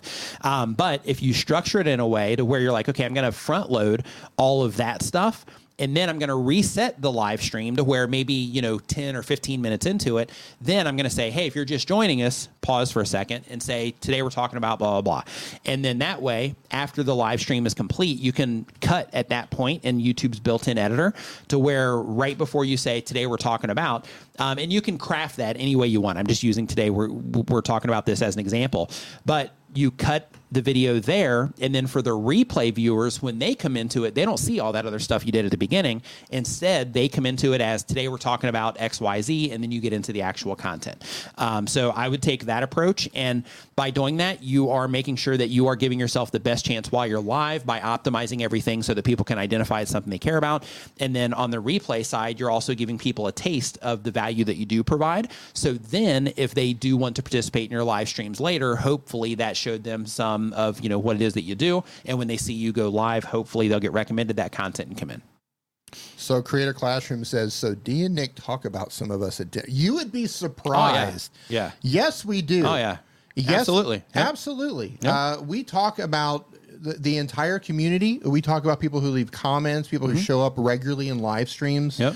Yeah, absolutely. Yep. I mean, all of you guys, you're all part of this too. Right. So sometimes if something stands out, or we're going to reference something that someone said, or it's like, you remember when somebody said this? I was thinking about that, and here's a better way to. There's a million reasons to do that, but yes, we're talking about a lot of you. Mm-hmm. Absolutely, we're talking about a lot of you. Yeah, Tiffany says so. If our ears are burning up, we know why. Yep. Yes. Yep, probably us. Probably us. Yes. So let's see. So the next question that we have here is from Life Chats with Diane. They upload 1 time per week or more. The type of channel is mental health discussions. The goal of the channel is to help people with mental health. The question is, by chance, would body image stop people from watching? My content is good information, but my retention isn't there. Just curious if you've ever heard of this. Can I? So if you mean, go ahead. So you can give yours. I just want to give you a production tip here, because while I briefly looked at your channel, I couldn't hear it to hear the quality of your audio or how you actually put things together. But I can tell you that your actual video framing is wrong. You are really weighted down at the bottom, and there's a thing like, people don't really realize why something feels comfortable and why it doesn't, and some things are off center. It might not feel good. So there's a thing called the rule of thirds. So I would suggest you learn about the rule of thirds, and what that's going to allow you to do is you're going to move yourself up a little bit. And when you learn about the rule of thirds, you're going to realize where to kind of place your eyes along that grid. So you need to come up. You've got all this dead space on top of you, and when I look at the video, it feels uncomfortable. It's not about what did you put here? You put your body image. It's not about body image. It's about, well, for me, the first thing I noticed was that the framing was wrong, and the framing made me feel weird because it's not how we're used to seeing things. Mm-hmm. So you're going to have to reframe yourself. So that would be my advice to you. The first thing I noticed when I hovered over one of your videos, I was like, oh, the framing is way off on this one. So that's my tip to you. Go ahead. So when it comes to YouTube, absolutely, there's going to be some people that make judgments just like they do in regular life. So without question, you are going to have people that make those type of judgments. But with that said, there are YouTube channels, very successful YouTube channels, of people of every shape, size, and color. Yeah. So because of that, just keep in mind that you have just as much potential here as everybody else. And a lot of people think that things like that are the reasons that people aren't responding to their content, but often it's not that, right? So people sometimes will go to things like that first, but in reality, it's just that maybe, like for example, I was looking at your thumbnails too while Dee was talking, about the framing, and even some of your thumbnails aren't very clear in terms of what it is that you're offering, in terms of, grabbing somebody's attention in the feed. Like for example, you have this big brown one that says the power of expectations, and really it's just a big brown thumbnail. There's nothing really happening, and it has just the words power of expectation with like a photo on the side. So those types of things, even though simple thumbnails can be effective, but the idea is to be like, okay, how can I like grab somebody's attention with this? And a lot of your thumbnails aren't really that much. So I would look more into like how are people responding to what it is that I'm doing. And one of the things that you are doing right now is you're like, hey, I was in my retention, that's why I'm thinking about this. But just as a heads up, people know from the autoplay what they're getting into for that. And when it comes to the retention, it's not always what it is that they're seeing in terms of making judgments on you. It's also like maybe when your content starts, there's nothing happening or you're not saying anything to them that makes them want to stick around. Yeah. So in the industry, we call that the hook, right? It's basically where as somebody's coming into a piece of content, you grab their attention in some way and you let them know what it is that they're in for. And, through that particular part of the, video structure, you are giving people information about what it is that they might be getting, in the stream, or what you are going to be giving them in the stream or video content. Yeah, I want to add to that too. What you're going through in terms of audience retention, I think most creators, I don't care. Without question. Yeah. Anyone who is now successful on YouTube, we've gone through that as well. I still do it. Yeah. Sometimes just like you guys, like sometimes I put out videos and you just don't respond to them that well because I didn't spend much time on the video, or I just assumed like, oh yeah, maybe they'll understand this or whatever. And then I'll start talking about something.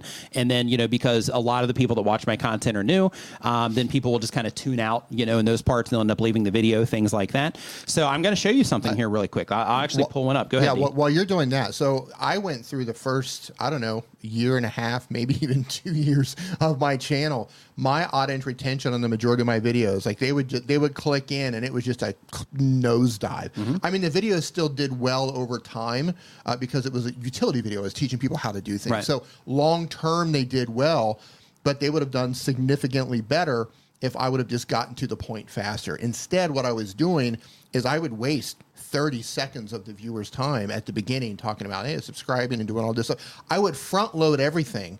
And that's fine. It works for some people, but it didn't work for my channel. If I put too much information at the front that was not what they clicked for, they clicked away.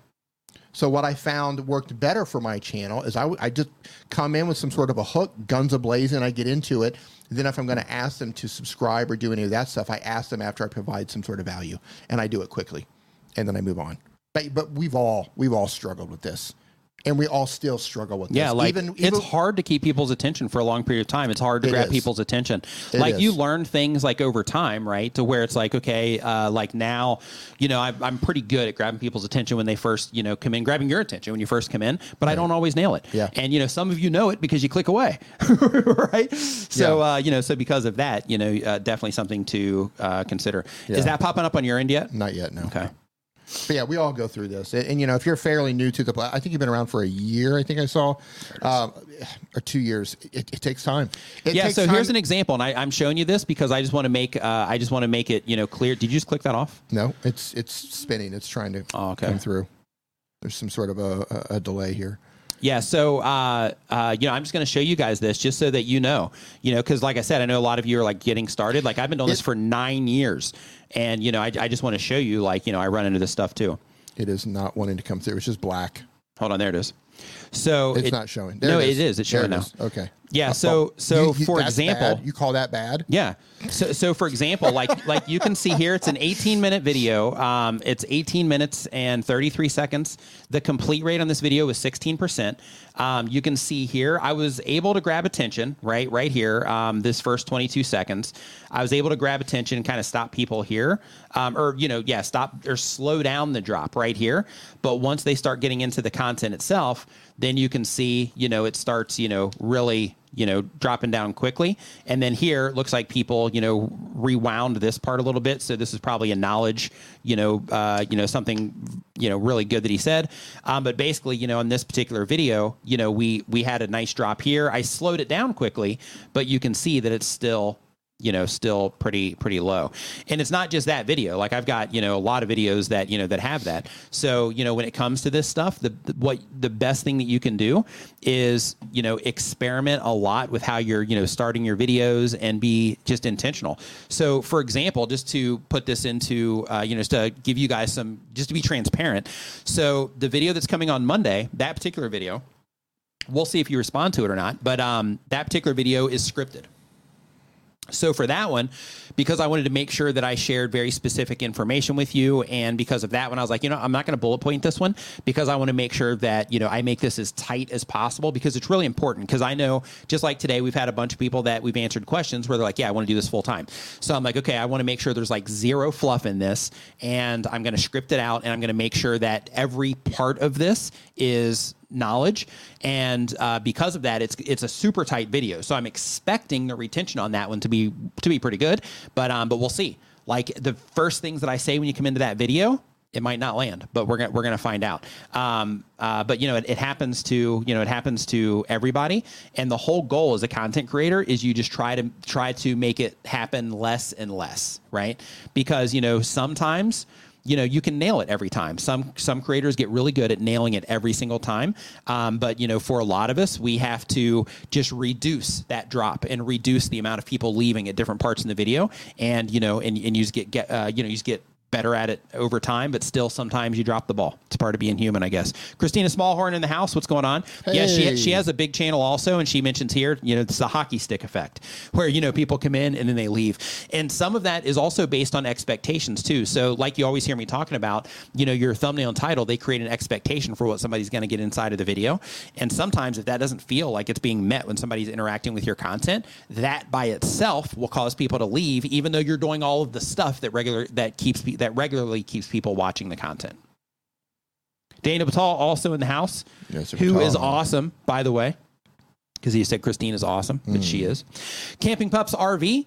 They've been on YouTube for 1 week or more. The type of channel is RV tips and tricks for beginners. The goal of the channel is to share knowledge we wish we knew along the way. And the question is, I embedded captions into a video to keep style and branding the same. Since YouTube auto-generates captions, it sometimes distracts. Can I delete the YouTube auto caption or change its font look, or should I stop worrying about making mine unique? Yeah, I would stop worrying about it and let YouTube do theirs, unless you wanted to do it at the very beginning, which is what a lot of people are doing to compensate for that autoplay. And the reason for that is because people see those captions or they can see those captions if you're translating them in different languages. So because of that, it gives yourself the opportunity to make sure that, that people are seeing what's most relevant to them, right? So if you're translating your stuff, then in that case, making sure that you have those visible is really important. But if you are going to do that, if you are going to put them on there anyway, one thing that you can also do is just note where YouTube puts theirs. And when you are editing your video, put a guide over your video. You can just make a graphic guide in Photoshop or Canva or whatever it is that you use. And with that guide, you would basically have it to where, okay, all of my captions I put here need to be above this line in order to make sure that that I can have mine showing while YouTube is showing theirs, if that's a priority for you. All right. Next question that we have here is from My Yarn Loft. I think we did one from them earlier. I'm not sure, but crochet tutorials, education, and creativity is the goal. It says, how long should I wait before I change the thumbnail and title to a video that's recently uploaded? So the best practice for this is to, over time, learn the baselines on your channel. What that means is start to get an idea around, and keep in mind every video is different. People are going to respond to everything differently, but you just want to get a loose target. So the whole idea is to say, okay, if my video is getting X amount of impressions across my channel historically, the videos that have performed well have gotten this type of response. You'll also learn over time, like, okay, if I publish videos about these types of things, people will respond better than if I publish videos about these types of things, stuff like that. But the idea is to say, okay, this is about the area that when I have this many impressions for all the videos that perform well, they typically have these types of numbers on them. Obviously, once the video is done, you can't necessarily do much about the audience retention unless there's something glaring that you can remove with the YouTube editor. But when it comes to the thumbnails and titles, if you have those baselines, then you can say, and you have, data to support it, you can say, okay, well, the videos that do well, when I hit this mark in impressions on home pages or suggested videos, my click-through rate is usually this on the videos that do well. And what that's going to do is that's going to help you identify content that's way underperforming. So, for example, you might get it close to that, right? It's like, hey, the stuff that does well, it usually gets this, and that gives you just a ballpark. But if you're like, wow, I'm like this packaging, it's half of what I normally get by this many impressions, then like, okay, this might be something that I need to update. But here's something that you have to be really careful about. Long-term performance on YouTube is not dictated by how your videos perform right out of the gate for most types of content. I mean, really for any type of content, but, especially for what most of us are doing. It's not, like, you got to think about, how's this video going to do in 30 days, 90 days? How's this going to perform on the platform a year from now, right? Because sometimes when you publish a video, you might go into your stats in your Creator Studio and you might see that little 1 out of 10 thing, and you might see it at number 10 and you're like, oh my gosh, I can't believe it. At number 10, I got to change something immediately.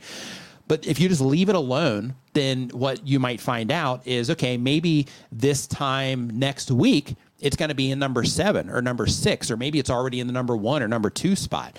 But if you notice something's like consistently, performing poorly against your impressions that you mark, when you're figuring out your averages, then in that case, it just throws that red flag to let you know, like, okay, this is like really underperforming. So if it's not the topic, and these are things that you learn over time, but if it's not the topic in terms of how my audience typically responds to these topics, then in that particular case, maybe I do need to make a change here, right? So I would just let it sit. I would try to just look at it through this lens. Does this thumbnail help people identify that this is something that they might care about? If the answer is yes, and there's a clear focus on whatever that is, then in that case, it's probably doing its job. Maybe it can do it better, but it's probably doing its job. Is this title something that helps them identify what they're going to be getting in the video, or does it create some type of curiosity, or is it compelling in some way to where it would cause them, that target audience I'm trying to reach, to click on it? If the answer is yes, then in that particular case, it might be fine. It might just need more time on the platform. And really quick, Renee says that you can also go into traffic sources and see how your subscribe feed is converting. They tend to be your hardcore audience. And hold on, and there's no algorithm there. So if it's not performing there, then change faster. Great tip. Love that. Always bring in the gems. Absolutely love it. Let's see here. So next up, we have Fretboard Diaries. Thank you for the super chat. Says, hey guys, just hit 3,000 subscribers and got my first payouts. Thanks largely to your advice. What's the next step that you'd recommend for a channel at this stage? First off, high five and fist bump to you for crossing 3,000 subscribers and getting your first YouTube payout. So the next thing that I would do is I would go and I would start digging through your content and start looking for content that people have responded to the best topically. Excuse me. And then start thinking to yourself, okay, this is the stuff that people, really like from me. So is there any other versions of this or anything that I can add to these videos that I've made in the past? Because I'm better now. Is there anything that I can add to these videos in the past? Any type of refresh that I can do on any of these videos, or any content that's currently driving the channel, which you can see in your Creator Studio. So when you log in, if you're on a computer, when you scroll down to the bottom of the screen, you're going to see the videos that are driving the most traffic to the channel right now, starting with the one that's driving the most at the top. So you can look at that. You can say, okay, if I'm going to be publishing videos, on this channel for the next month or, 60 days or 90 days, then what can I do for these people that are interacting with this channel at a higher rate than the people that are interacting with the other content at a lower rate? So in your case, since you're teaching people about playing guitar, let's say that you had a video about how to string a guitar.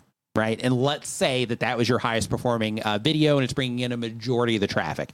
Then in that particular case, maybe the next video that you would think about making would be, because you're using the data now, right? This is where you're leaning on that, is you'd be like, okay, the stringing of the guitar, that video did really well. So maybe if I don't have this video yet, or I can make a better one now, maybe I make a video about different string options that you have that can make the guitar sound better, or strings to avoid, or, things like that. So that I can also be targeting, people that are, that care about, that sort of thing. So basically just looking into what's already working and thinking how you can build on that is pretty much, the idea in a nutshell. Any addition to that, D? I didn't hear the question. So Fretboard Diaries just hit 3,000 subscribers. Hey, he got his first payouts as well from the partner program. And he said, what's the next step that you'd recommend for a channel at that stage? At 3,000? Yep. Man, I would just start looking to see what's working. Mm-hmm. I'd be going heavy on shorts too. Yep. I'd be throwing a bunch of stuff into shorts to see what sticks. I would also be moving on to TikTok, see if you could get some growth on TikTok. But on YouTube, what would you do? Shorts? Shorts, but I would also be putting that same content on TikTok. Yep. And another thing you can do as well, just as a heads up, and I'm not sure, if you dig into your analytics much or if you, use it, but another thing you can do is inside of your analytics, there's this feature called grouping. And one of the things that you can also do, and I'm actually going to look up your channel here really quick. Let me see if I can quickly get to this. I love that channel name. Another thing that you can do also is you can use that grouping feature in your YouTube analytics, Fretboard Diaries. And if you make content, about teaching people about guitar, which you do, but within that content, you have different things. So like, let's say, for example, let's see here, this one's about pickups, right? Full install on these particular pickups. That's funny. 5 things to know before you mod your first guitar. So then this one's about modding. What did I tell you I needed? Hold on. Yeah, I know the pickups. I got to get the pickups, right? Oh, is that the same pickups? The red active? Well, no, he's got different pickups, but I have to put in my pickups for the first time. So I'm going to be watching your channel to learn how to do it. Yeah, and then here you have like locking tuner install, so that's an accessory. So then basically this one's cleaning your guitar. So basically going into the grouping feature and taking all of your videos that have anything to do with cleaning a guitar, putting them in a group, taking all of your videos that are talking about guitar accessories, putting them into a group, taking all your videos that are talking about, repairs or specific repairs. Like if you do a lot of different pickups, then be like, okay, pickup repairs, and basically categorize categorize your content into those groups. And then you can use the compare feature in your groups to start getting a better understanding of how people are responding to each different content type.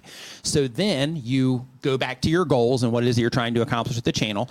And this is on platform. If you're trying to use YouTube to accomplish something off platform, it's a little bit different.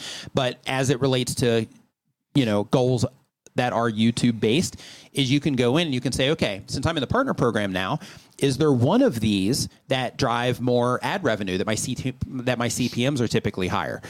Is there one that typically causes people to subscribe to the channel at a higher rate? Is there another one that typically I can rely on those, based on this group here, that those typically get a lot more views than the other videos that I publish? And you basically use that feature to just get a better understanding of how people are responding to your content as sets of that type of content. And then from there, you would have the choice to lean on different pillars of content for different things that you're trying to accomplish with the channel. So for example, since you're in the partner program, like I mentioned, you could say, okay, well, let me see just which ones drive more, have a higher CPM or RPM. He's making a lot of shorts. So that I can focus more on those since I'm in the partner program, or so that I can at least make those a consistent part of my content strategy. Because now that everything's moving on your channel, you're getting, consistent results with what it is that you're doing. You can use all of that information to start planning your content out over the next 90 days and thinking okay, what exactly am I going to be publishing? Why am I going to be publishing that? So for example, if you're in the partner program trying to increase revenue, some of those videos might be to increase revenue. Some of those videos might be to, grow a stronger subscriber base. Some of those videos might be to just increase your view counts overall, right? So that you can use those to feed other content on your channel that maybe you're promoting something as an affiliate, or maybe you use the high view content to send people over to content that, typically has the higher subscriber rates and so on. But you have all of that, data that you can look at when you start digging into your content now, to where you can start giving purpose to everything that you publish if you're not doing that already. So hopefully that helped. I missed the first half of this conversation. Did you look at their homepage? Did you talk about? Yeah, I was just looking at it right now. Okay. No, the actual channel page? Yeah. No. So I was looking at your channel because, like I said, I've got a set of pickups. I need to put them on my guitar. So here's what I would love to see on your channel. If I land on your channel and I'm somebody who, I can play guitar, I can play the bass, I don't know how to mod them. I have no idea how to mod them. I would love to see a playlist, because I know you've got the content, how to mod your guitar for beginners, and then fill that playlist out. I would love to see various playlists on your channel page, the main channel page here, broken down, making it easy for me to find the content that I want to find. Because what I see right now is just a very generic videos and then your shorts tab. I don't see anything else in there, which means I have to go hunting to see if that content exists on your channel. In the event I watched one video and I'm going to go look around your channel to see if there's additional content that I like. And I might not want to look around your channel. So the easier you can make it for the viewer to find the content that they want, I think that's going to be a win. So that's what I'd be doing right now, in addition to everything else that you said. Zach Talks Tech is our next question. They said you could skip it because you already answered it. Oh, okay. So then next up. Yep. I hope we didn't ask two questions. Sorry, Zach, said I was completely unaware that grouping feature existed. Great stuff. Yep, it's what we're here for, man. Is that stuff. So here's the thing. So in order to get to that, just as a heads up, it's a little bit complicated in order to get to it. And I'm not sure why they do this, but it is. It really is. So basically, when you go into your analytics, what you want to do is you want to go into advanced mode. So basically, if you're looking on a computer, up in the top right-hand side of the screen, you're going to see advanced mode. Click into that. And then once you click into that, then you have the option to where it says compare. You can click on that, and then the box will show up, and you can kind of go in that way. But it seems to be easier if you click on your channel name, and I know this sounds weird, but click on your channel name, and then when you click on that channel name, a box is going to pop up, and then you can go to it that way as well. So then it's not locking you into what are you comparing. Instead, it takes you right into building groups. So when you click on that, I think groups is like the third tab over, I believe. Click on that, and then at the bottom, it's going to say create group. And you can use this in a ton of different ways. So since we're talking about it, we're going to go just a little bit more down this road before we move on. So when it comes to that grouping feature, not only can you use it to better understand the different, content that you're putting out and how people are responding to it, but you can also use it to test things. So for example, if you're like, okay, for the next 90 days, I'm trying to increase the rate that people are subscribing to my YouTube channel. Then in that particular case, if you're going to use a specific call to action, then what you can say is okay, for, these 5 videos, I'm going to use this call to action. I'm going to, invite people to subscribe in this way. And then for the next 5 videos, I'm going to ask people to do it this way. The next 5 videos, I'm going to ask people to do this way. And then you can compare each one of those against each other, and you can see, hey, do people typically subscribe more to this? And if they do, and you notice that, test it some more, right? Just to confirm, because 5 videos isn't like a lot, but test it, a little bit more to confirm. And then from there, that helps you fine tune how you ask people to subscribe. Same exact thing goes for how you're writing your titles. Same thing goes for what it is that you're showing in your thumbnails. So for example, you can say, okay, this group is all the thumbnails that I have that I'm not in it. And then this group right here is the thumbnails that I have where I am in it, and see if you notice a difference in terms of how people are responding there. So just all kinds of really fun stuff that you can do. But the idea is to use the groups to be able to compare all of the different, things that you might want to try on your YouTube channel, from the content to thumbnail decisions and title decisions, even calls to action and how you're structuring videos. And you can compare, videos against like you can do all kinds of really cool stuff in there. So, so that's what you want to think about. Hopefully that helps. What number are you on? Let's see here, 43. You're on 43? Oh, I'm sorry. No, we're on 26. Okay. I was like, what?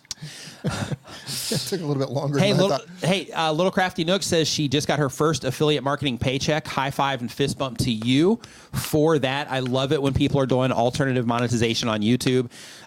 So in your case specifically, make sure you watch that video that I'm putting out Monday, because we're going to be talking, more about that as well in that particular video, and it's going to give you some really good tips on that as well. So, do you remember your first affiliate check ever? With anything? No. I don't either. No. I don't either. But it was a long time ago. It was a long Yeah. time ago. But yeah, whatever your affiliate check is, if you're like, well, my first affiliate check, it becomes a numbers game at that point. Yeah. Right? Let's Because say it shows you it's possible. Right. Yeah, it's like, oh, wait a minute. So Yeah. you're telling me. Right. I made $50 Right. on this. So Right. how many more views would I have to get, or how many Right. more videos would I have to publish? And it Right. starts turning into a numbers game. Yep. How can I start getting these on a regular basis? How can I start doubling Yeah. this? How can I Yeah. start quadrupling this? Yeah. Yeah, I don't remember when my first. It was back when the internet started. I'll No. tell you that. No. So Cat Wow. Bandana, they upload 1 time per week or more. They do gaming content. The goal of the channel is 5,000 subscribers. The question is, how can I make my commentaries engaging as that of a more prominent YouTubers? I've made progress in reducing my stuttering and having substantial topics to discuss. How can I speak like the commentary of those bigger YouTubers?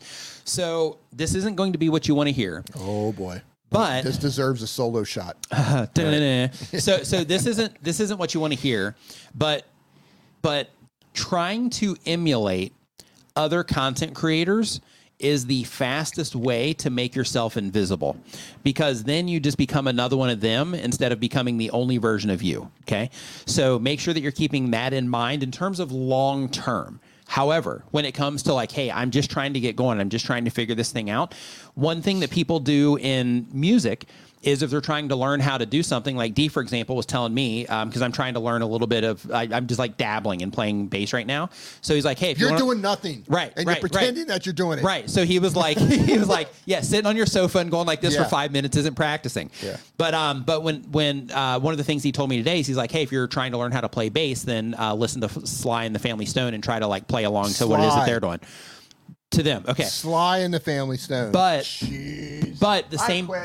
the same thing applies where you'll never play bass if you're calling it Fly on the Family. There goes that clip. Fly on the Family. Thanks, D. All right, start over. So the idea is that when when you're first getting started, and you're like, I wonder how they're doing this. I wonder, how they do that. Try to impersonate them. Don't necessarily like impersonate them in your video, because you still want that to be the version of you, but try to communicate like they do and try to literally impersonate them. And then by doing that, just like learning how to play an instrument by following along with how professionals do it, it starts to teach you things that maybe you wouldn't have noticed. Like, oh, okay, so it seems like since they're saying this and then they're cutting to another clip and they're picking it up this way, it seems like when they slow it down and they end it on a low note, they either bring it back up from that low note, or they'll start in on a high note and then bring it back in from there. And you'll just start noticing all of these little details about how people are putting everything together. And you'll also notice little things like some content creators, they'll do it to where they say the thing and then what they're saying is still trailing off underneath. If you're looking at it from a timeline perspective, what they're saying is still trailing off while they're starting the new clip, right? So you'll start noticing little things like that. But when you try to emulate them just for that practice, then your brain is going to start picking up on things because you're trying to do exactly what it is that they're doing. So I would try to literally imitate them. Just don't do it in your content. Imitate them so you can learn what it is that they're doing, and then start thinking to yourself, okay, how can I do this in my way? So maybe I'm going to increase my speech pattern. Maybe I'm going to, edit differently or something like that, but I still need to make it unique to me, right? That's the idea. And keep in mind also, what you see one content creator doing isn't necessarily the perfect fit for your audience either. So depending on, because you're on gaming content, so in that particular case, it's probably going to be similar, when you're watching other people. But you definitely want to try to find something that you can do to stand out, to separate you from those big YouTubers that are already doing it, so that you can have something unique that that helps people connect to you. Because you don't want to just be another one of them. I can't believe my brother, my own flesh and blood, called them fly in this. Dude, I'm doing this in real time here, man. Give me a break. Give me a break. I'm doing it in real time. Fly in the family. First of all, that's a cool name. Yeah. That's a cool name. Yep. Chantel says rub DMZ. Yeah. Yep. Daniel says instead you can listen to the basis from Fred Zeppelin. Yep, absolutely. Yeah. Oh, this is great. Yeah, I love where this is going. Yeah. Carly Santana. Yeah. Yep. Juan Brown is pretty good too. Some funky stuff. Oh, it's so good. Yeah, Hot Play is a pretty good band. Not really good funny. for bass, but just general fun pop songwriting. Yeah. Check out Hot Play. Hot Play. Pretty good. Absolutely. Yeah. Yeah, so good. What else? What other band names could we mess up? I don't know. All of them, apparently. Two-pack. Yeah. Knives and Roses. I don't know. You can go on and on and on. Yeah, so good. Yeah. Okay.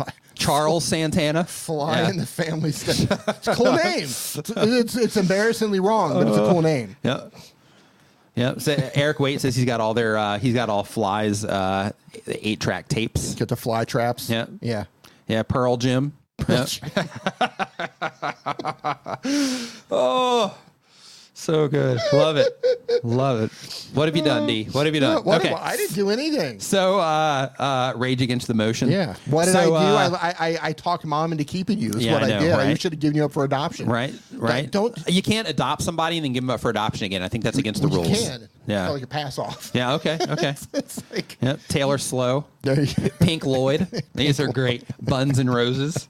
Oh yeah, just keep them coming. These are great. Yeah, I could do this all day. Yeah, we can spend the next hour just doing just weird band names. Oh, so fun. Red Hot Jalapenos, or all Red Hot Jalapeno Peppers. That's great. The Beatles. The Beatles with the Beatles. Yeah, that's good. That's good. Insane Frown Posse. That paints a different picture, right? Black Eyes Bees. You guys are so good. Oh man, this is great. Yeah. Plastic. Yeah, Mark Payton Vlogs, thank you. Glad that you're enjoying the content. Thanks for swinging by. Blue Day. Oh, my goodness. The what instead of the who? Oh, so good. Oh, love it, love it, love it. Oh, see what you started? I know, right? Metallica. Yeah. I see what you did there, buddy. Good branding. Yep, love it. So, dogs in water. Okay, moving on. Dogs in water. They do the type of channel is dogs frolicking in water. The goal of the channel is to spread joy and make a living. And the question is, I've had several accounts. Can I combine Google ads to monetize quicker? No. So you still have to hit the qualifications on every individual channel. Like if you have multiple channels, it's not going to, you can't, shortcut that process. Like you can't combine a bunch of different channels in order to make the one qualification. You have to do it individually per channel. Steep Purple. Love it. Black Eyed Peas. These are so good. Oh man, it's great. All right, so next up on our list here, we got Playing the Mom Game. Playing the Mom Game uploads one time per week or more. They've been on YouTube for less than a year. The type of channel is trying to figure that out. And the goal of the channel is a creative outlet and to make some income. And the question is, I was doing videos about minimal wardrobes, decluttering, and household things, and then did a few review videos that have taken off. My audience has never responded as well as they did to the review videos, and there has been a bump in growth. This is great, but I don't want to only be a review channel. Any advice for how to have a channel that includes reviews without having to buy new stuff all the time? So if the reviews were based around what it is that you already offer, which is basically, it seems like minimalism, because you're doing minimal wardrobes, you're decluttering, you know, that kind of stuff. So as long as the people that are interacting with your content for the reviews, as long as there's some crossover with what it is that you're reviewing with the other things that you're offering on your channel, then you're fine. But if the reviews are about things that are completely different, then you're going to end up in a situation there. But you don't have to, like, just because the reviews took off doesn't mean that you have to chase them and do them all the time. But what it does mean is that you know that people typically respond well to how you review, so you might be a really good reviewer. But that doesn't mean you have to do them all the time. It could mean that, okay, as I'm putting my content strategy together over the next 30 or 90 days, I'm going to make sure that I have, you know, a certain number of reviews in there so that I can, you know, make sure that I'm keeping that review traffic coming in while I'm trying to build up these other pillars of content that I'm working on. So hopefully that helps. So here, next up, we've got Cheap Twix. Love that one. Cheap Twix. Shout out to Twix. Says Build with Mooney is our next one. They do woodworking content. The goal of the channel is to share, teach, and have fun. And the question is, I've uploaded 60 shorts and 9 long-form videos since I started over the past 6 months.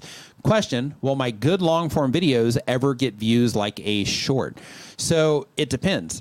So you say you've done 9 long-form videos since you started over the last 6 months, which means that you're hardly publishing any long-form content at all. So one thing that's important is to, you know, do the thing on a regular basis so that you can practice doing that thing and you can get better at doing that thing. So just because you publish them does not mean that you are guaranteed views on them. So if you have not gotten much of a response for them, then I would try to look at them with 9 months of experience and say, okay, if I was publishing these 9, you know, videos, why do I think people aren't responding to these? And then from there, or 6 months, sorry. And then from there, start making changes based on, you know, how you think, you know, or why you think people didn't respond to those. Because again, you know, just publishing videos to YouTube isn't enough. They have to be competitive for the platform. Way back in the day, you could win by just publishing a lot of content to YouTube. Today, all of that is completely different. Just mass uploading content, which you're not doing, but just, you know, uploading content for the sake of uploading content that isn't, you know, competitive with other videos on the platform. It's difficult to succeed if you're not actively trying to improve and you're not actively learning from the videos that you publish and then publishing more content, you know, with what it is that you're doing.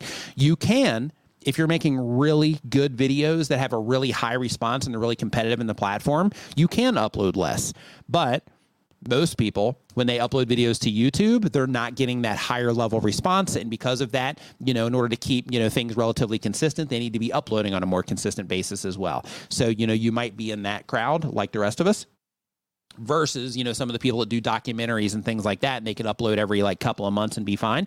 You know, it's a totally, you know, different thing from that you're offering compared to like a 30-minute or an hour-long documentary on something that is designed around a story versus showing people how to do something, you know, around woodworking. So because of that, I would just get in the habit of publishing more content, learning from every video that you publish by using your YouTube analytics that are freely available to you in the YouTube Studio app and inside of your Creator Studio, you know, if you're accessing it from a computer. Learn from your analytics, help use those to make better decisions when it comes to your content. That will create a better satisfactory experience for your viewers.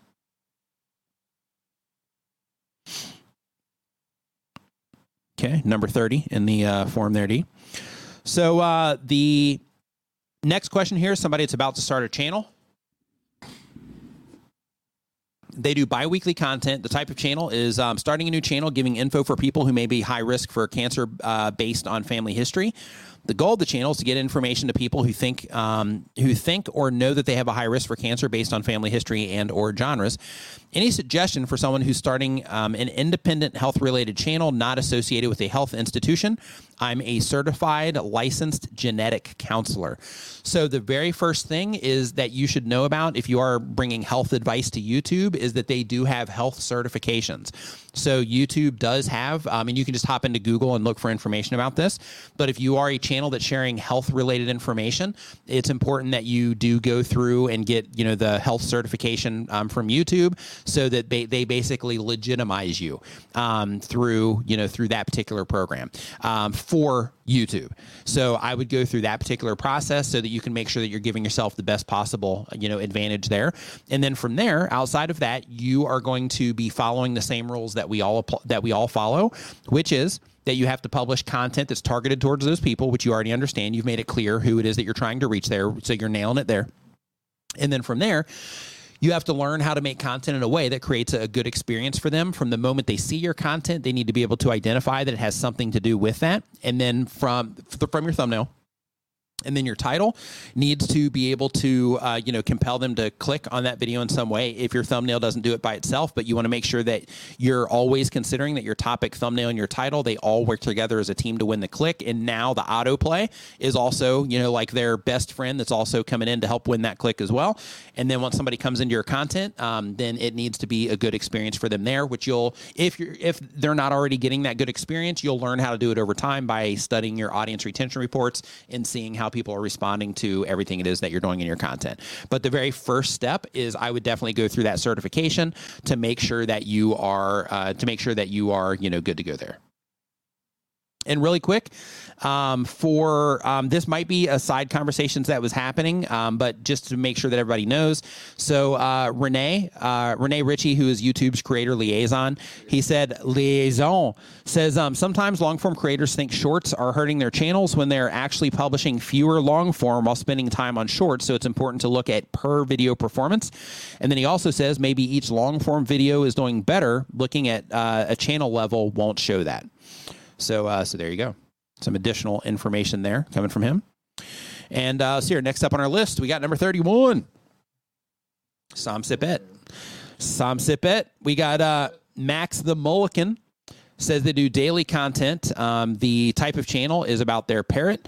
The goal of the channel is entertainment content. The question is, I found my channel viewers drop significantly when I changed thumbnail styles, started putting a lot more work into them, but even after switching back, views are still down. We are at 20,000 followers, and it's disheartening to see slow growth. How do we know if this is a seasonal slump or related to thumbnails? Go in and look at how people are responding to your recent content compared to your older content. In addition to that, inside of how I was talking about the grouping feature before, you can also compare date ranges in YouTube as well in the analytics. You can go in and you can say, okay, this is about where my traffic dropped off. And if you want to see where it dropped off, you can go in and you can go into your traffic sources report, and then you're going to see a line graph in your traffic sources report. You can stretch that out to as long as you need to in order to be able to see, where your traffic comes up and where it goes down. And then when you see, the significant drop-offs, then you can go in there and you can be like, okay, this is going to be the before and after, and you can compare those two things together to see if there's a different response in, what you're doing now compared to what it was that you were doing before the traffic fell off, so to speak. And then sometimes, just so you know, when it comes to YouTube channels, sometimes you'll have just a few videos that are driving a majority of the traffic, and then sometimes those videos can change as well. Like right now, as we're having this conversation, I'm taking a big hit on my AI background video. A really big hit. It was like this, and then it's like woo on that particular video. Like it happened over the course of like a day. So that video is just going, it's just sinking right now. It might come back up later, but I'm not concerned about it because, like I said, I've been doing this for 9 years. So I did go in and I made some tweaks to the actual title itself so that I can, optimize it a little bit better for search, because it was more optimized for recommendations before. But now that it's falling off on in browse features, so I just went in and, changed the title up so that I can, one, give it just one more maybe fresh breath, and then two, so that I can try to compete a little bit better in YouTube search as well by having, that done better. Because people responded well to that video.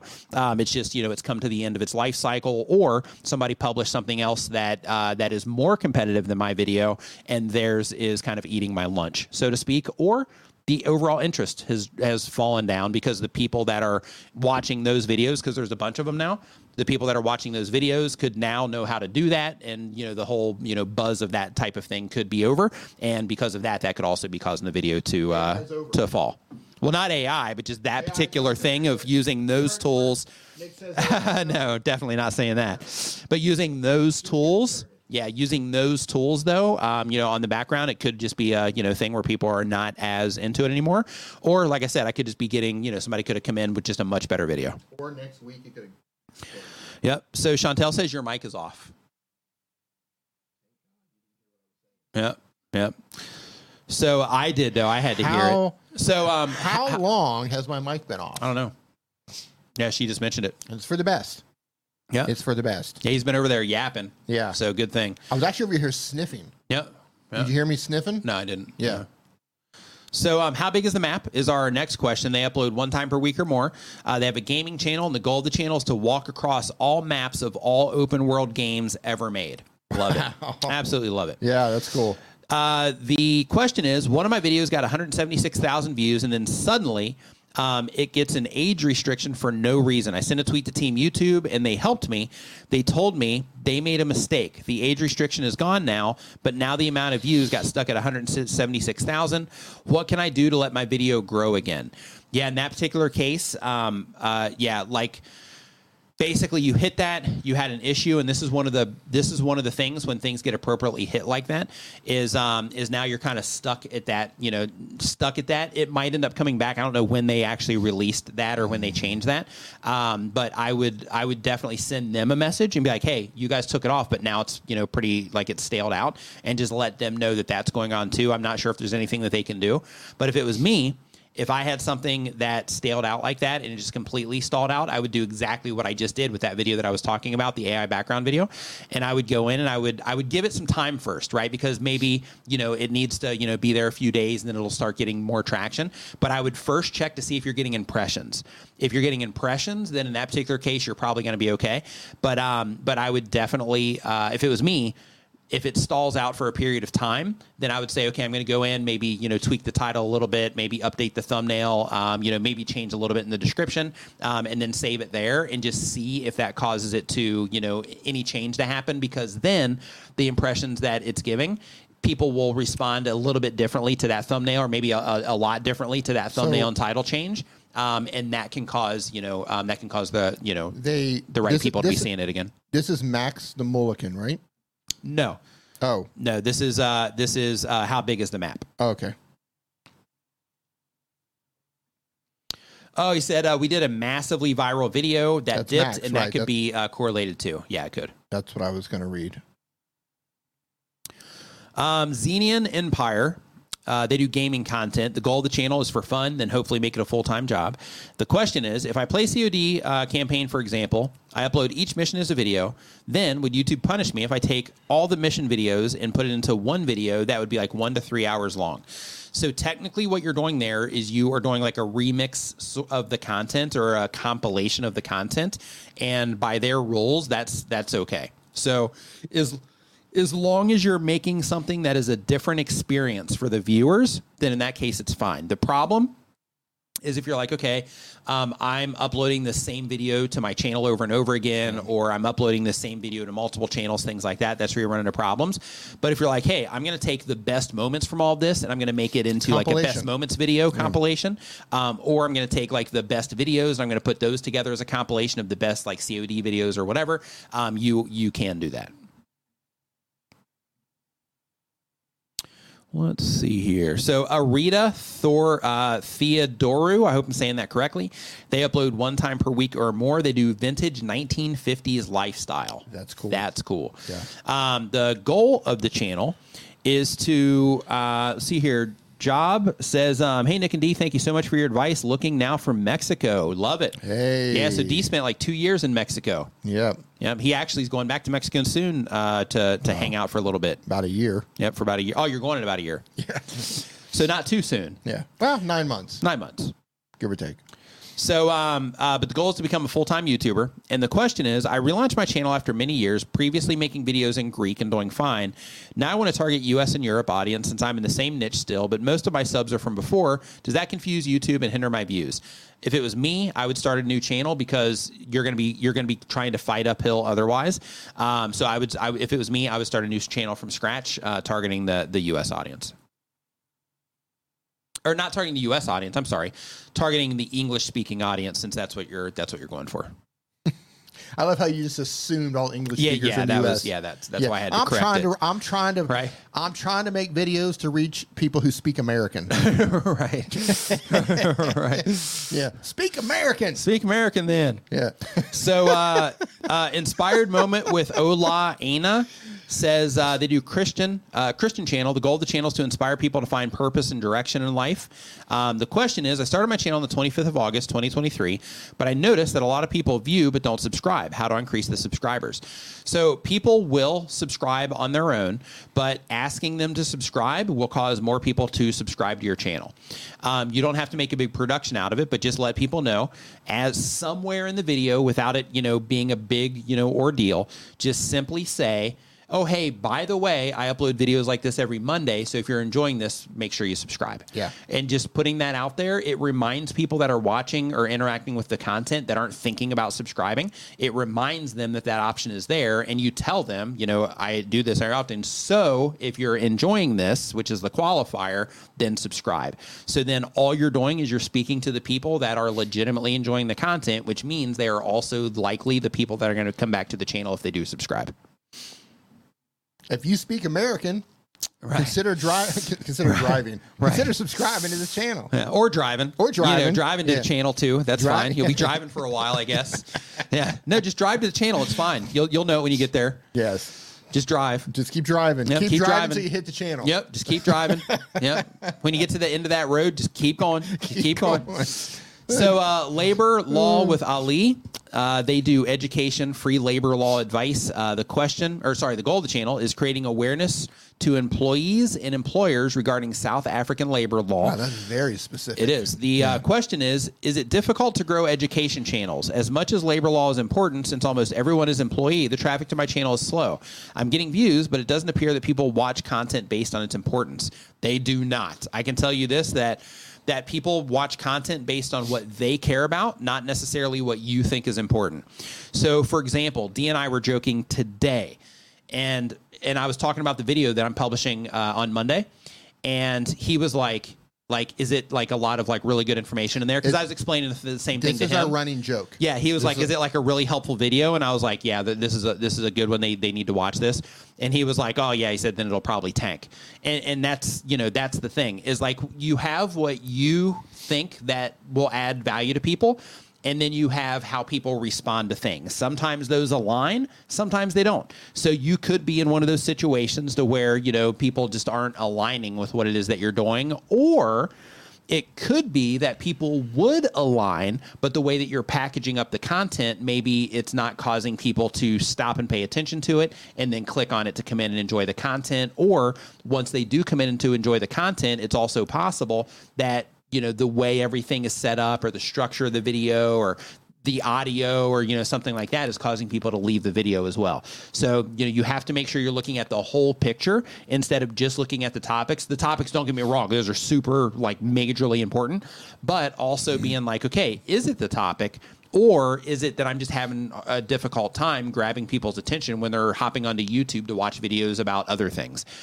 Or is it that once they do click on my content, once they come into it, they're just not sticking around because, something is distracting them from the content? Yeah, what were we going to say? Yeah, I want to add something else to this. Like, I love what you're doing, but you have to understand, if you are specifically targeting South African labor law, there's only a certain amount of people who are going to be interested in that to begin with. Mm-hmm.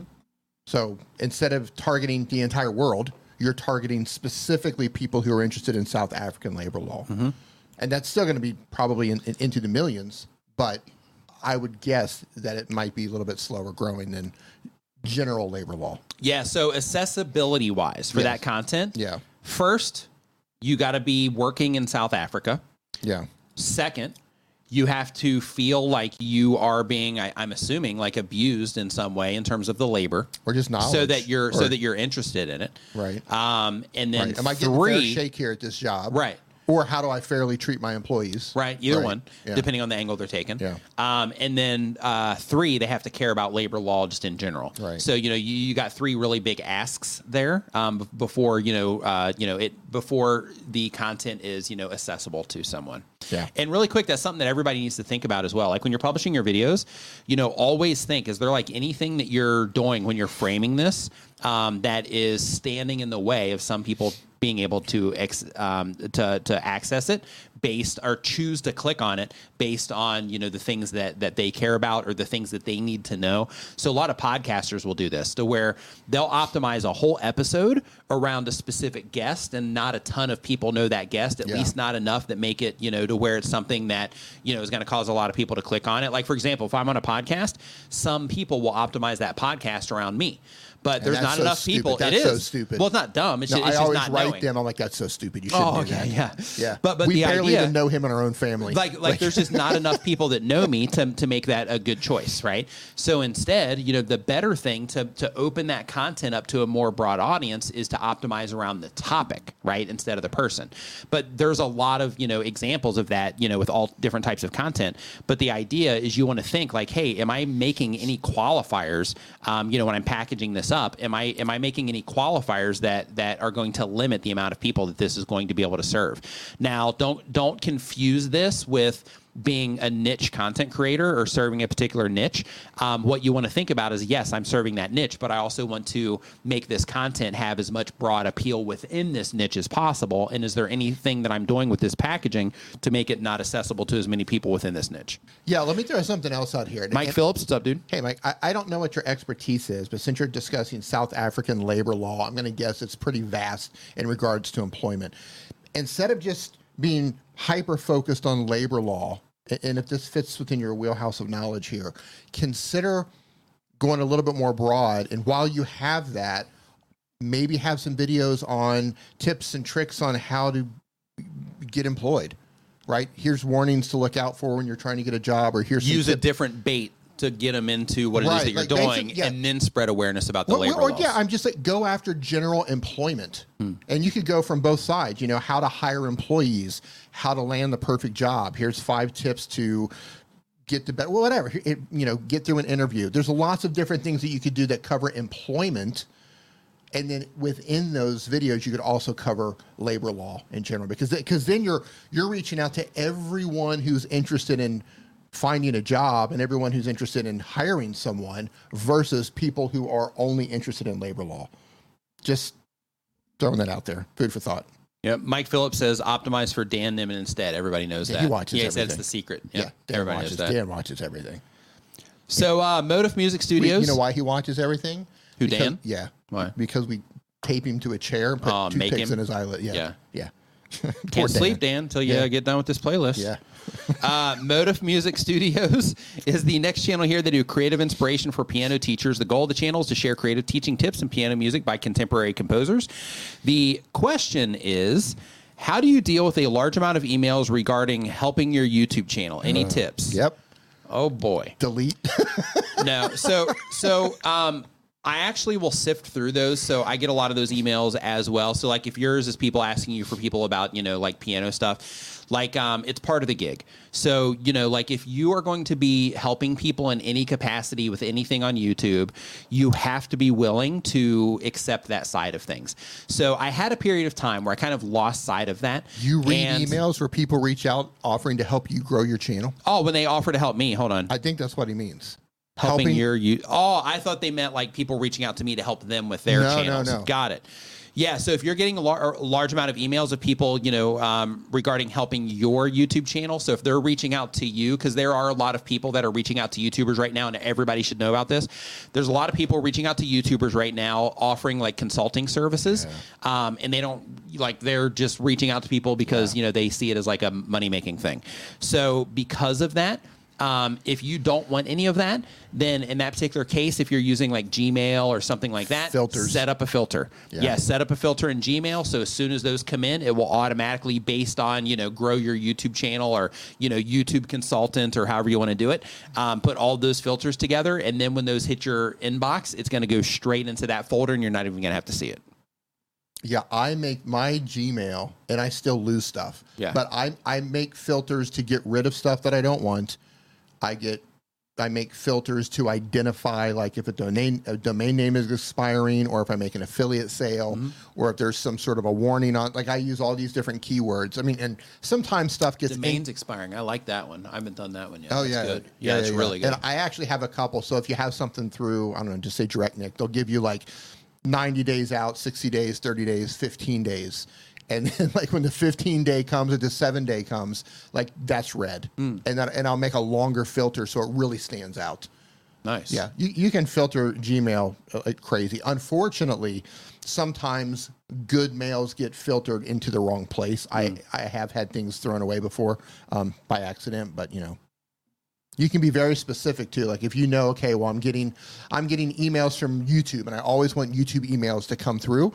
You can say from this sender, and then you can target different keywords and then filter them out certain ways. So Six Shop, thank you for the super chat. Says, I was going back to making content every day. I've done it 2 days in a row. How many days should I do it to gauge if it's working? So here's the thing. It's not that publishing videos every day by itself is going to do anything. It's that the content that you're publishing, if people respond to it, that's the thing. So what you need to do is you need to, you can still do it every day so you can get more content out there to see how people are responding to it. But keep in mind that just because you're publishing more doesn't mean that anything's going to do better if people aren't responding to the content in a better way. So what I would do is I would just, keep up that pace for as long as, you want to, and then revisit the videos and be like, okay, are people clicking on this? Are people, once they come into this video, how are they responding to it there? Let me look at my retention to see if my retention is competitive with other videos of similar length. And by doing that, it's going to help you, learn how to make, if you're not already, because you might already be crushing it, I'm not sure, but it'll help you learn how to, make your content in a better way that will facilitate a better viewer experience. So remember, when it comes to YouTube these days, quality is important. Quantity can also be advantageous, but quantity by itself won't win the game. Quality by itself can, right? Like, for the people that, like I was talking about before, that do like documentaries and things like that, they have high quality content, and they can get away with publishing once a month or once every couple of months. Yeah. Mark Rober. Right? So, like, when you're making content of that level, then you can get away with doing less because it's super high quality in terms of the viewer response, because that's what determines quality, right? How people respond to it.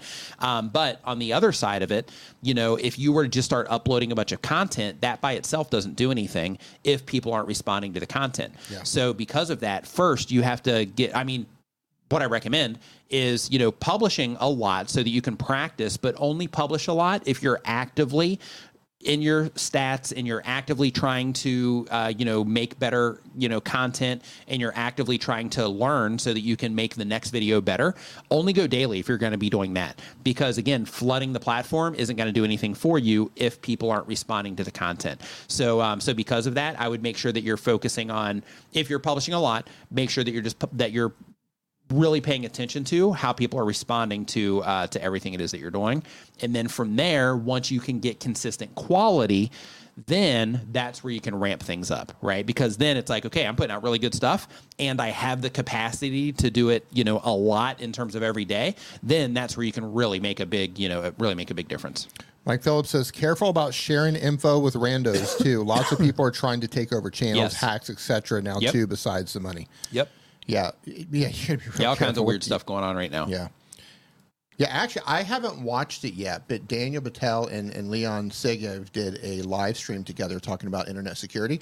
Haven't watched it yet, but I know it's awesome. Yep. So probably we're going to do a video on my channel too. Oh, awesome. With Leron. Yeah. Yep. So that's probably something you guys want to watch and then come back and watch that video as well. Mike Phillips says, creeping up on 5 years of Nimminati love. Appreciate everything you guys do for the community. No one better than the Nimminati. Thank you for that, Mike. Super appreciated. Love the endorsement. Yeah, I love the beard. Yeah. That too. Mike, what was that ice fishing show? What was that? I'm not sure. What's that? You know what I'm talking about? I don't watch shows about ice fishing. I'm not sure. Deadliest Catch. Oh yeah, I watched that. You did watch it. I got me. you. Yeah, you got me. Deadliest Catch. Mike, the beard is awesome. It looks like you're a star on Deadliest Catch. I miss my beard. I need to grow my beard. It's so hot here. Well, then don't grow it then. Right? Yeah, you got two choices: grow it or don't. Or choice do or do not. Number 3. Wise words right there. There is no try. I'm growing a beard vicariously through Mike Phillips. Okay, that is a fourth. Mike is growing the beard for the two of us. Okay, that's good. Mike. That's a fourth option. Thank you, Mike, for carrying the beard torch. Yep, thanks for your service. Thank you for your service, Mike. I appreciate it. My follicles, my chin follicles, and my cheek follicles, we salute you. Yeah. So Renee says that Nile Red makes a few 45-minute long chemistry videos a year and often gets 10 million plus views. Says YouTube has lots of models, lots of sorts of models that work. Nile Red. Going to add that to my example list. Is it No Shave November? Is that what it is? Yeah, the beard torch. I don't think No Shave is the thing for November, D. I think there's something else. It is No Shave November. Okay. Yeah, guys grow their beards out in November. Okay. No Shave November. All right. Well, is there like a movement behind it, like a purpose, or it just I don't know, just manly stuff, I guess. Okay. Just okay. I don't just know. Flexing your testosterone. Okay. Just asserting our dominance over our follicles. Okay. Our face follicles. Okay. Like, hey, follicles, listen. Yeah. You better keep growing. Yeah. And eating more protein to get it out there faster. Yeah. All right. Yeah. Suburban Acreage is our next channel here. Movember. That's what it's called. Movember. Okay. DIY and tutorials about lawn care. So again, this is for Suburban Acreage. The question is, you mentioned that Opus Clip makes over 40 shorts out of your live streams. 47, 48 is usually the number. Says, what does your workflow look like for getting all those clips to YouTube? Is there a bulk uploading feature either through Opus or through YouTube? So here's what's going on. So when it comes to that, currently the workflow is this. Go into Opus Clip, figure out the clips that are going to work, download those. When I download them, I save the title itself that I'm going to use on YouTube as the actual file name. So then when I upload it, YouTube will automatically make that the title as well. Then I batch upload them as unlisted. So make sure that you go into your upload defaults. You have everything set to unlisted. But I batch them up as unlisted. I just drag them all into the thing. Then YouTube will upload them. And then from there, I'll go in and then I will, schedule them to publish. And then that's it. So I'm actually behind on those right now on my Clips channel. Like I said, I've had a busy week. But I'm behind right now on my Clips channel. So this coming week, I'll be adding that. And then from there forward, it's going to be, daily again on that particular channel as well. So I might actually call in help for that. And they're also making, and I'm not sure I'm allowed to talk about this yet, but I'm going to anyway because I think I can. Oh, God. So soon you're going to be able to just hit go from directly in Opus, and it's going to be able to upload them wherever it is that you are wanting to get those videos. So that's going to help massively with the workflow because it's going to remove the need to download them first before you upload them somewhere else, scheduled or unlisted. So Movember is to raise money and awareness for prostate cancer. Oh, okay. Okay. That makes sense then about the beard, right? Yeah, that's good. Tech takeaway. We should go get a colonoscopy, get the prostate checked. Okay, sounds like a good time. Sounds like a party. Yeah, sounds like a party. Yeah, we're of that age. Yeah. So, tech takeaway. Welcome to Prostate Talk with the Nimmins. I don't know what to say sometimes. Sometimes I just don't. I don't know what to say sometimes. I'm just like, it's November. Yeah, it's appropriate. Yeah. Okay. It's appropriate. Okay. Well. I'm on brand with the whole. I'm with it. I'm supporting the thing. All right. Yep. Okay. Yep. So what do you do? Post our results somewhere? Is that the thing? I don't know. Live stream the whole thing. Yeah. just faces, right? Yes. That's the streams. Close up of the face the whole time. All right. Renee, okay. Can we live stream that? Can you check? Yes or no? We need an answer right now, Renee.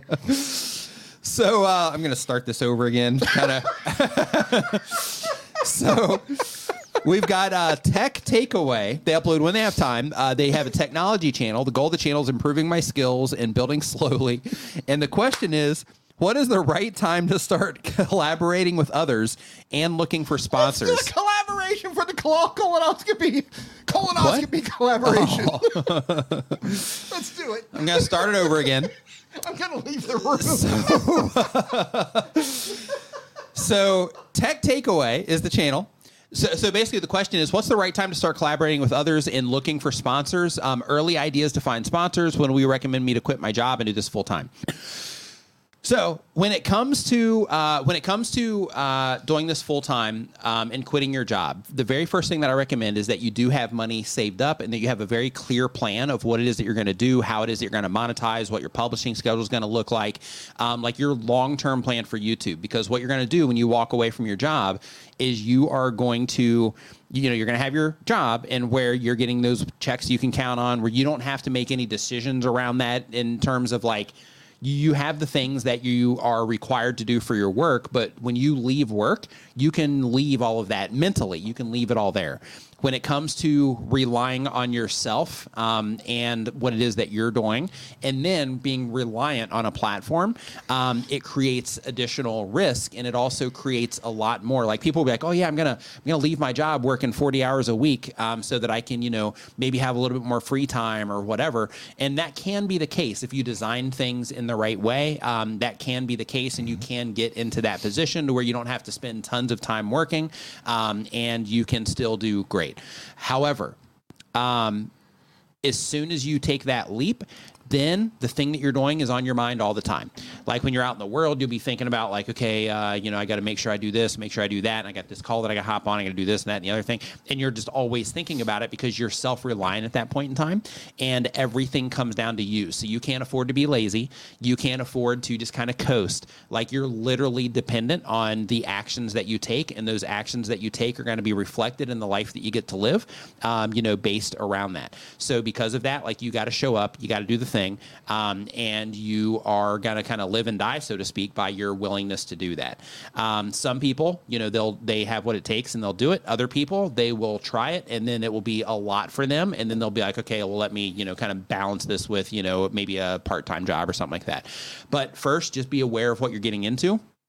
But once you get into that, then the next thing is make sure that you do have money saved up. Some people call this a runway, right? So basically you have enough money saved up so that, if things don't go exactly how you plan them to go right out of the gate, then in that particular case, you do have some money to lean on, which gives you more time to where you can fully commit for a period of time.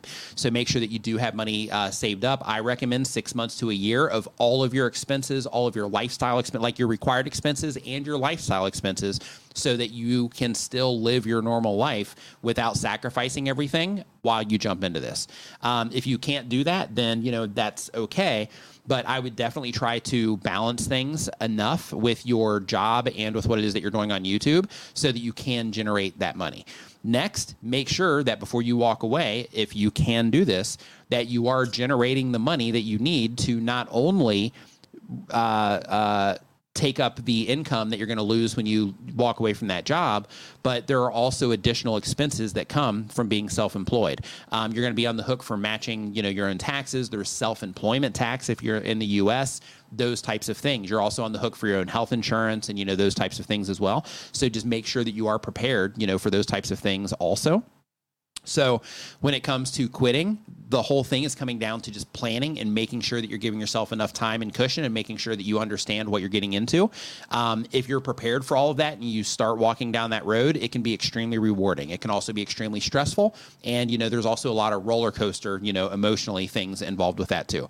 But when it comes to collaborating with other creators, that comes down to whenever you're ready to do it. Some content creators don't collaborate with anybody. Some content creators try to collaborate with as much people as they can because that's a great doorway to open up relationships or to start new relationships. So another thing is when you start doing this on your own, it's going to get really isolating because when you go to your job every day, you probably have other people there that you talk to every now and then. Maybe you talk to them, that person as you're walking in, maybe you have those people you talk to at lunch, those types of things. But when you start doing this stuff yourself, then everything just becomes like you. Right? So you have your family and all of that, that's around you, or your friends or roommates, if you have roommates, but the job becomes really isolating. So because of that, collaborations are great for creating those relationships that you can talk to other people who are doing the same thing. And that by itself is valuable. Now, keep in mind, there are online communities where you can talk to people as well that are other creators. We have it, as part of the Nimmin. We have a Facebook group for it, and we're getting ready to open a Discord, part of the Discord for it. In addition to that, there's also Tube Ritual, which is a free group. There's also Video Makers and Marketers, which I think has been changed to Creators Helping Creators or something like that. That's Daryl Eves' group. There's some really good ones, on Facebook. There's also some Discords. There's also subreddits for YouTubers hang out, to where you can, at least, be interacting in the conversations. But, having other people that are doing similar things is really advantageous because it makes you feel like you're not alone. Right, when you're trying to do stuff, and if you see something weird, you're like, hey, this is happening, or hey, have you guys dealt with this before? It just gives you people to talk to. And then next, when it comes to sponsors, for that one, you can start looking for sponsors anytime you want, but just make sure that you do have something that you can, offer the sponsors. So you want to make sure that you have, consistent view counts coming in so that when you do a sponsored video, that they can at least count on you bringing, the attention to the things that you're trying to bring attention to. In addition to that, if you are going to work for sponsors, if your content type supports it, try to get long-term, contracts if you can, because then that keeps you off the hamster wheel and makes your life a little bit more pleasurable instead of always being on the grind for brand deals. But one thing that I recommend that you do is there's a content creator called Creator Wizard. His name is Justin Moore. His whole entire YouTube channel. We actually have, I think, like 2 or 3 videos ago on my channel, we did a video together. You can watch that too to get familiar with him. But on his YouTube channel, his entire thing is brand deals. So if you are getting into brand deals, definitely make sure that you go check out his content, because then you're going to learn a ton about that process and what to ask for and pitfalls that you're going to run into and things like that. So make sure that you check him out as well. So hopefully all of that was helpful, and I wish you, the highest amount of luck in what it is that you're getting into. If you are, going to, take that leap, so to speak, and, wish you the best of luck. That was 15 minutes. It's fine. It needed to be. 15 minutes. And you know who's been patiently waiting? D-Patience. Oh, nice. With the super chat. What's the super chat? Says, advice and tips on the best way to film and edit reaction videos to meet YouTube's guidelines. We want to discuss Shark Tank from an engineer's perspective. Okay, so advice and tips on best ways to film and edit reaction videos to meet YouTube guidelines.